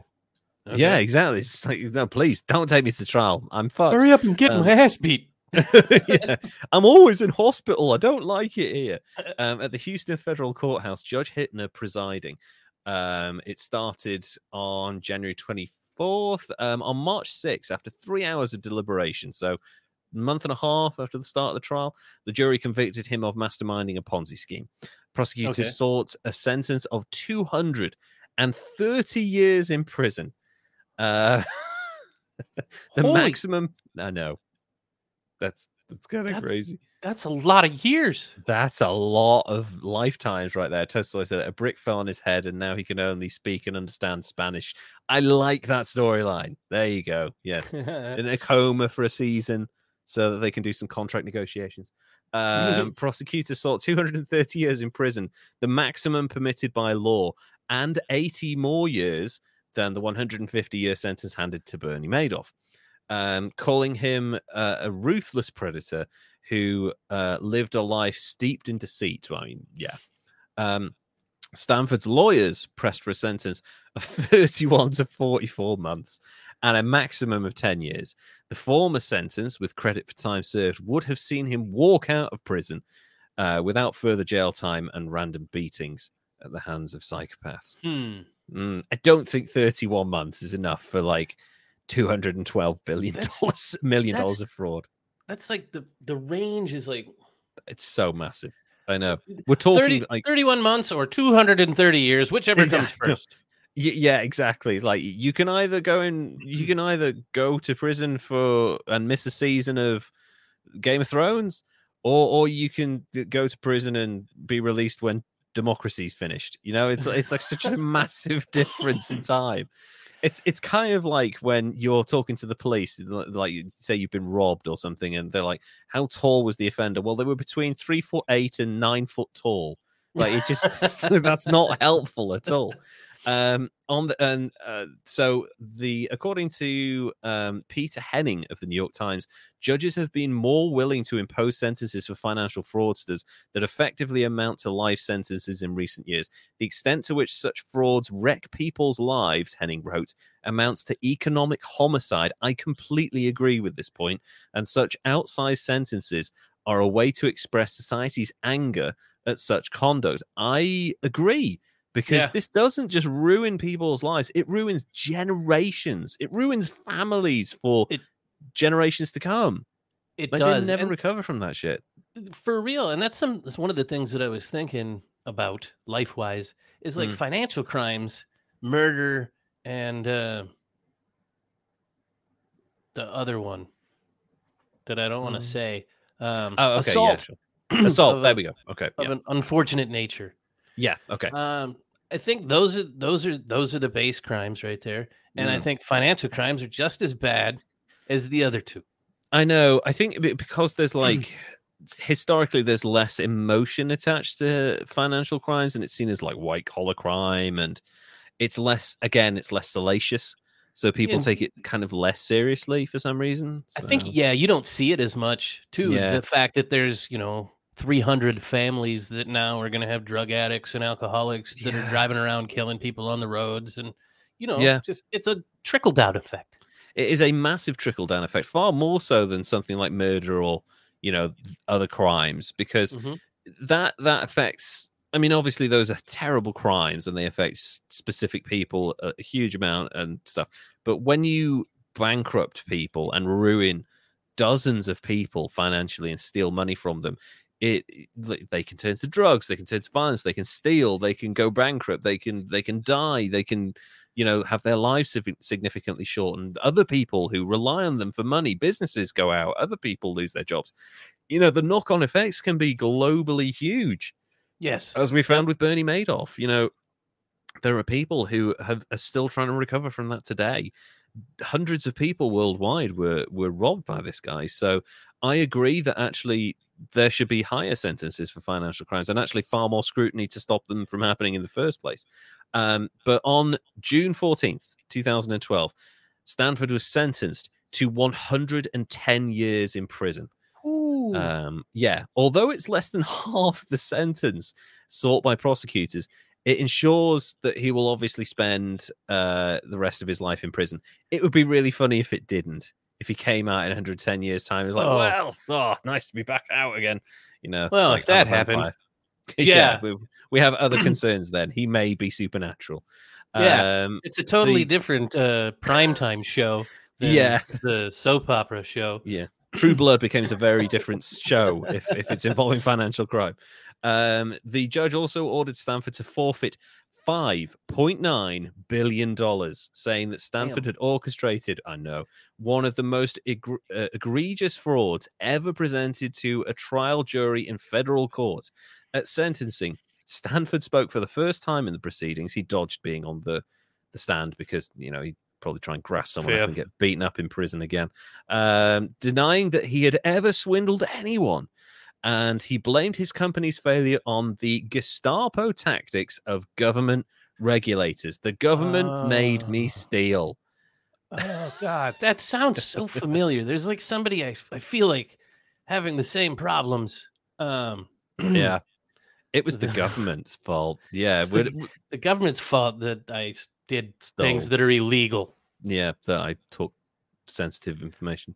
Yeah, supernatural con artist. Yeah, that's that. We should pitch that. Netflix. Hey, we've got a show for you. So at sentencing, so he said that the government is responsible. He's incarcerated at Coleman 2 USP in Sumterville, Florida. His earliest possible release date is March 13th, 2103. At which time he would be 152 years old. And Duck Dodgers is running amok in 2103. Yeah, sorry. My God. He gets out at 20. He gets out in 2103, 152 years old. They're going to have to look into what they've been feeding him in prison because he's Coleman 2 USP. That's not going to be like a minimum security, is it? Because it's a financial crime, so. It might be Martha Stewart, it might be. It's a U.S. prison. I don't know. USP that's all that is. It's not a Supermax, I don't think. No, he's not gone to Colorado or anything like that, like the Supermax that they've got there. But yeah, I remember when Martha Stewart went to prison and they had the fucking prison had a spa and all sorts of shit on there. So yeah, it was a bit light on the punishment. She got away. It's a high security United States penitentiary. Right. So it's no walk in the park. It's still razor wire and beatings. So, maybe. It says level 1. I don't know. Level 1. All right. Yeah. So standard prison for this guy. But if he's smart enough, he'll buy up all the ramen and he'll be set for life. On April 26th, 2013, Federal District Judge David Godby sided with the SEC in its civil suit against Stanford and ordered him to disgorge, nice word, $6.7 billion in illegal profits and $861 million in interest alone, and pay $5.9 billion in fines. He was permanently barred from the securities industry. I don't think that's going to be an issue where he's going. Godby wrote that Stanford had carried out the fraud for over a decade with a high degree of scienter, that's knowledge of what you were doing and that it was illegal. Stanford filed a 299-page brief in September 2014 with the Fifth U.S. Circuit Court of Appeals in New Orleans on his conviction. The appeal was rejected in October 2015. I would have loved to have read those 299 pages. I bet they're full of amnesia and the government did it. And do you want this cricket bat if you let me out? Sort of thing. It can't be any worse than Timothy Dexter's book that was just punctuations and spaces. Yeah, just although that would be cool. It's all the Jewish people's fault. Not me. It's like a Kanye West tweet. Yeah, that's the story of Alan Stanford currently serving. He might be out soon. He's only got 80 odd years to wait. So hang in there, Alan. We believe in you. I think the question that comes to mind though is, did they take his boat? I would hope so. The thing is, right? Do you take all of the boat, or do you leave him the 6 feet that he added on afterwards? Because that might not be on the original like blue slip, right? That might not be part of the original purchase. So he's like, that's mine. That came out of my pocket. Leave me that 6 feet. That's where I'm going to live when I get out. It's got an ensuite. Well, so that's what I was going to say. They ordered him to give all this money. Like, give it all. He's going to be in prison. Yeah, what's he going to do with it? It's not like I guess you give some to his baby mama and the kids. Well, yeah, I mean, they've already got their own private fund, I think, haven't they, called baby mama? But yeah, like, have you the Bernie Madoff's ex-wife, who divorced him like immediately when all of this shit came out, is living in like, how would you put it? Kind of like significantly worse off than she was when she was with him, right? But like, she is still living in a like 2-bedroom apartment somewhere. I can't remember where it was. I think it might have been Florida as well, or I might just be imagining that. But she is okay. She can't work, but because of like certain things, she still has a stipend that comes in that allows her to live at a certain level. 2,200 square foot 2-bedroom apartment, though. Sort of thing, yeah. Like you might have access to a communal garden, sort of thing. So yeah. I guess I don't know. This guy sucks. Yeah, he's like that really payday does. loan guy too. That came and took all this shit and sent him to jail. And he's like, "It wasn't my fault. Those people should have been smarter." Yeah, exactly. Like it wasn't my fault if you were stupid enough to get invested in my scheme that I sold you on. So yeah, I don't like Alan Stanford at all. Well, one of the things that popped up to me is he was doing cricket tournaments, right? Yeah. And that's really popular in India and Pakistan. And I don't understand. He knew this is coming. He's got all of this money. Yep. He's got connections to move around in those areas. Why doesn't he do like that one dude that did cryptocurrency, disappear, fake his death? There's a big industry in India right around that same time with faking your death. Exactly. And we'll hopefully get to that guy, because I still think there's a story there. I still think that guy's still fucking alive. He's somewhere. He's definitely living it up somewhere. Nice. But yeah, you're right. Like, he knew that there was shit going on for like a year, because he was obviously informed the day of, because he was trying to get a fucking private jet out. So why wouldn't you, like, because there's something going on, why wouldn't you move to a non-extradition country? You've already got holdings in Venezuela, right? They're not going to extradite you. Or I don't know, Iran, or like there's a bunch of countries that don't have extradition treaties with the United States or allies or whatever, and there's some really random ones. I remember, like, I looked into going on holiday to Nepal because it's really cheap there. Like, everything's really cheap in Nepal, or at least it was until like the earthquakes hit. But Nepal has no extradition treaties. That was just a random piece of information. I was like, why? And it was because they're like stuck between India and China and stuff, so they don't want to play favors because they don't want to upset anyone. But yeah, you could go and live like a king in Nepal at ridiculously high altitude, and why wouldn't he have done that? It doesn't make any sense. And that gets him extra idiot points right there, because he's an asshole and an idiot. Yeah, he really is. And he doesn't seem to understand that, like, a lot of capitalism and a lot of stuff around financial things are a little bit of gray. There's always a little bit of gray in the way people make money. Some people get shafted, whether it's longer work hours or less pay or whatever it might be. There's always something there. Whenever someone makes enough money, that there's always a bit of funniness around their rise to power. Someone's taken a hit for them to be successful at some point. But what he doesn't understand is that there are millions and millions of businessmen going to prison for Ponzi schemes. He seems to have either no insight or just is in complete denial, because, like they said, they found him guilty in Scientia or whatever it is, because he knew exactly what he was doing was illegal, but he doesn't care. And that's why he should stay in prison. Some of those situations where it's like, dude, the old school egalitarian tribal sort of way of living is like, you people, you suck. You can't abide by our rules. You failed twice and you're super horrible. Go away. Yeah, exactly. Yeah. And I agree with that, but not in our current systems. Yeah, I think that there are ways and means. I'm a little bit more give people an opportunity to rehabilitate, learn from their mistakes, and multiple second chances, because we are humans. We're prone to errors, and actually, it's really important that people are given an opportunity to grow and learn from their mistakes because it sometimes makes them much better people. Yes. Ironically, I've been watching She-Hulk, and one of the best things about that show is Neil Blonsky's character, the Abomination, is actually completely reformed. And it's really cool to see. Yeah, completely reformed in the series. Spoiler alert. But Tim, what's his name? The actor who plays him, who was in Pulp Fiction as well. He's really good. It's all quite lighthearted. It's a very lighthearted show. She-Hulk. It's very kind of. I have to check that one. That's a Hulu or Disney. I think it's Disney Plus. They're both the same, I guess. So yeah, it's the same company, isn't it? But yeah, it's like it was nice to see that they've taken this guy who's been in prison for 15 years in the storyline, and it's all played for laughs, but actually he's completely rehabilitated, and he's like a genuinely nice guy now. I like that as a storyline device. Like, he's learned from his mistakes. I like that too. I just don't trust it. No, I know. Well, actually, the character's gonna be in like they're gonna do a Thunderbolts show with like all the kind of criminals and stuff are going to be in there.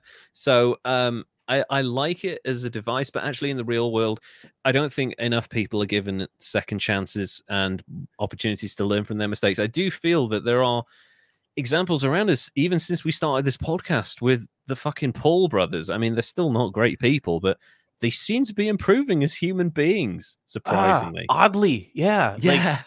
My son is guiding me in the removal of my hate of both of them. I know. I was when was it Logan? I guess it's Logan who was calling for UFC fighters to be paid a minimum of $50,000 per fight. I'm like, yeah, they should be. Enough of this, like $11,000 to get your fucking head kicked in. Yeah, bullshit. Like, how much does it cost to treat a concussion? I know, and like, how much are you going to shorten your career? Wasn't Abomination stuck at the bottom of the ocean? I know he's in federal prison in the show, and like She-Hulk, Jennifer Walters is arguing for his release, and it's a nice dynamic. So yeah, but yeah, I don't know. Sorry, I got completely lost track of where we were talking there. But yeah, Logan Paul, I feel like he's growing up now finally. And like starting to realize the power that he wields, and maybe he's becoming a better person and easier to deal with. So I mean, there's still shit in his past, and stuff is coming out all the time about everyone. But I do feel like second chances are an option. But really, when you're in prison for 110 years, this guy, he's also of an age where like I doubt he's going to change. Like, he was in his mid to late 60s at that point. You know, he lived a good enough life, fucking people over, that he can live a shitty life for the next prison. Yeah. So I want to give him extra points for screwing people over, or points for screwing people over and being an asshole. So that'll put him up to a C idiot. But then he wasn't smart enough to use his travel and cricket tournament to escape the charges and stuff that he knew were coming. To get the fuck out. He wasn't smart enough to use his friends with the damn cartel and the bank he owned in Venezuela. I know. To save his own ass. So yeah, this dude's at least an 80. Yeah, an 83. 83. I like that number, and you're absolutely right. I hadn't even considered like the cartel connections and the Venezuelan authorities. Like, just go. He's like, either if you disappear into Mexico, or really cocky. I know. I guess so. And like, maybe he was super comfortable. He's like, it's never going to happen. They're never going to come for me and stuff. But they clearly were. They were clearly onto him. So yeah, I will gladly take an 83 for Alan Stanford, because it's such a huge amount of money and such a devastating effect on the people around him. But yeah, unfortunately, this seems to every 5-10 years we get one of these, right? We get a Ponzi or a Bernie Madoff or something like that. Or so Elizabeth Holmes. Or some fucking random crypto douchebag. And there's plenty of those lingering around. So that's coming. The crypto world is going to be, I mean, it already is full of hucksters and cons. But so we'll wait and see what happens there. I randomly get distracted by shiny things. And what is this shirt you got here? Oh, that's James Dean. James Dean, the president. The president of the United States. What are we waiting for? The AI president, huh? The AI, yeah, that's right. Apparently, Matt Matthew Patrick, Matt Pat from Game Theory thinks I'm a fucking AI. I take that as a compliment. He thinks that it was so convincing that it was an AI, but no, I'm a human. I have feelings. Prick me, I will bleed. It's good stuff, man. All of that. Now I've gone through and watched all of that, and I'm excited to see what's coming out on the projects here that I try to follow along on the Discord on. Yeah, there's so much happening in our world, and then like I've got like 4 ideas that I need to get down on paper, but we both work so hard, it's difficult to get anything done, isn't it, in your spare time? Because you've got other stuff to do. You got other commitments. You've got your work, and then you've got to do all the chores, and you've got to be a family person. And man, hey, yes. What are we waiting for? Buy the shirt. So I'll take that. That's going to get clipped. There's a new sorry, just randomly, because we're gonna go off air in a minute, but there's a new thing called Levdog, which has come to the forefront. So people in the Monument Mythos Discord have created a meme, and they found a picture of a dog with a pair of glasses that are strikingly similar to mine on, and they're like, it's Lev as a dog. So now I'm a meme, and it's randomly Levdog appearing in a GIF saying something completely random, like, hey, welcome to my Roblox channel, or something like that. Or see, the that's body how you know you've made it. Yeah, because I'm a meme now of a dog, and the dog is adorable, so I don't mind the meme at all, to be honest.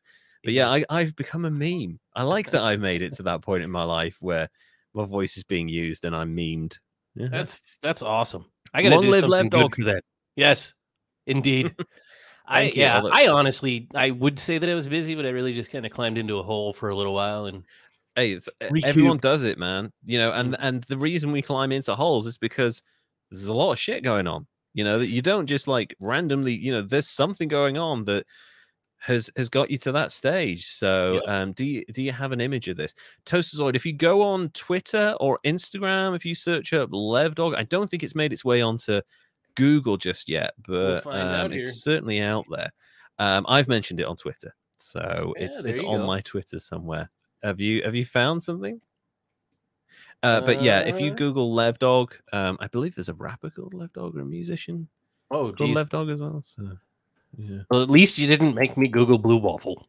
Yeah, that would have been bad, or D's Nuts or something like that. Oh yeah, so, no, I'm not seeing it yet on the Google, but I bet you it'll be there in no time. It'll be there soon. You get yourself on Twitter, and you can find Levdog relatively easily. So yeah, don't ever apologize for like getting into a situation where you need time. Everyone needs time, and like I have so much stuff I want to do. I've got a load of voice stuff piled up that I need to do. I've got like 5 different voices. I'm working on. I've managed to do Francis Bourgeois, which I think is brilliant. I've managed to do an impression. Have you ever heard of Francis Bourgeois? Google Francis Bourgeois. Okay. It's the funniest it's the most pure, beautiful thing you will ever see in your life. I found it. I can't unsee it. It's perfect. It is, isn't it? Levdog is kind of perfect. Yeah, Francis Bourgeois. I've got to see a locomotion here, and it's traveling at a certain speed, and you don't see these Class 36 locomotives anymore. Really wonderful to see one in the wild. Francis Bourgeois is so funny. And I've been working on Hitchcock, which I really like. I like doing Hitchcock. Yeah. You've got to go inside and talk with a London accent. And yeah, so, but I've got that. We've got Minkowski's Continuum happening, and a lot of that I'm like, right, I'm going to have to wait till Christmas to do that because I've got so much shit going on. But don't ever feel bad about taking time for yourself. It's so important to do that. Holy shit. Well, I'm glad guys. What? I was going to say, we're guys of a generation who were never told to be able to do that. You know? Right. And honestly, I guess I could take this platform to say that it's cool, and I appreciate that you're so understanding on it, that sometimes stuff can get to be a little overwhelming, and it's kind of normal to get the yips or anxiety where you just shut down. And if you don't deal with it, you end up in a situation like I was in last week where you need time. You shut down. You absolutely, and it's so important that men especially take care of their own mental health. I mean, the epidemic of male suicide and mental health issues is such a big problem for men. in this generation and the younger generations as well. And that I do feel slightly envious of the younger generations, the Gen Z kids, because we're both like elder millennials, and we're kind of people a few years older than us, the Gen Xers and stuff. We were told from a very young age, you do not talk about your feelings, you do not engage in like, and the British as well as American, the culture is you just get on with shit and you do it, and stop crying. What the fuck's the matter with you, you pansy? That sort of shit. Like you're not allowed to look into your mental health. Whereas our kids and the younger generation, like I'm so glad that they have the ability to have insight into their own feelings, and they're like, right, I'm just going to take myself off the internet for a couple of weeks, or I'm going to have a mental health day, or I'm going to have a day to myself and shit. So it's so important for men of our age to not only discuss that, but to deal with that shit, to take days to just be yourself and to be unwell and to be, do whatever makes you happy. Because my God, we're in our 40s. We're not going to live a huge amount more. Let's fucking enjoy it and relax. So, and to be fair, you never know when you're going out. So keep yourself as comfortable and happy as possible, man. Shit. Yes, and on that note, I'm going to go and eat a load of junk food before bed. No, not really, just maybe a packet of crisps. Yeah, Francis does sound boring. Google Francis Bourgeois. He's quite big on Instagram and TikTok. It's fucking hilarious and amazingly pure. He's a train spotter, and he attaches a 360 fisheye lens camera to his head, staring directly back at him. So his eyes are going off in that direction.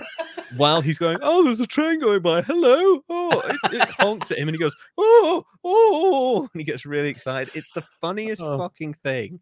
And it's slightly sexual as well. So you're like, oh my God, it sounds like he's having an orgasm. Honestly, Francis Bourgeois is 100. I mean, his name isn't real. Like he completely changed his name so that he could be private, but he is 100% genuine. And it's one of the purest things in the world. Look at Francis Bourgeois. It was a big thing a couple of years ago, but this guy's so hilarious. On that note, everyone, thank you so much. This has been one of our longer episodes. I really, really enjoyed it. Derek, did you have fun? Because you kind of stumbled across this one, right? Finding this person?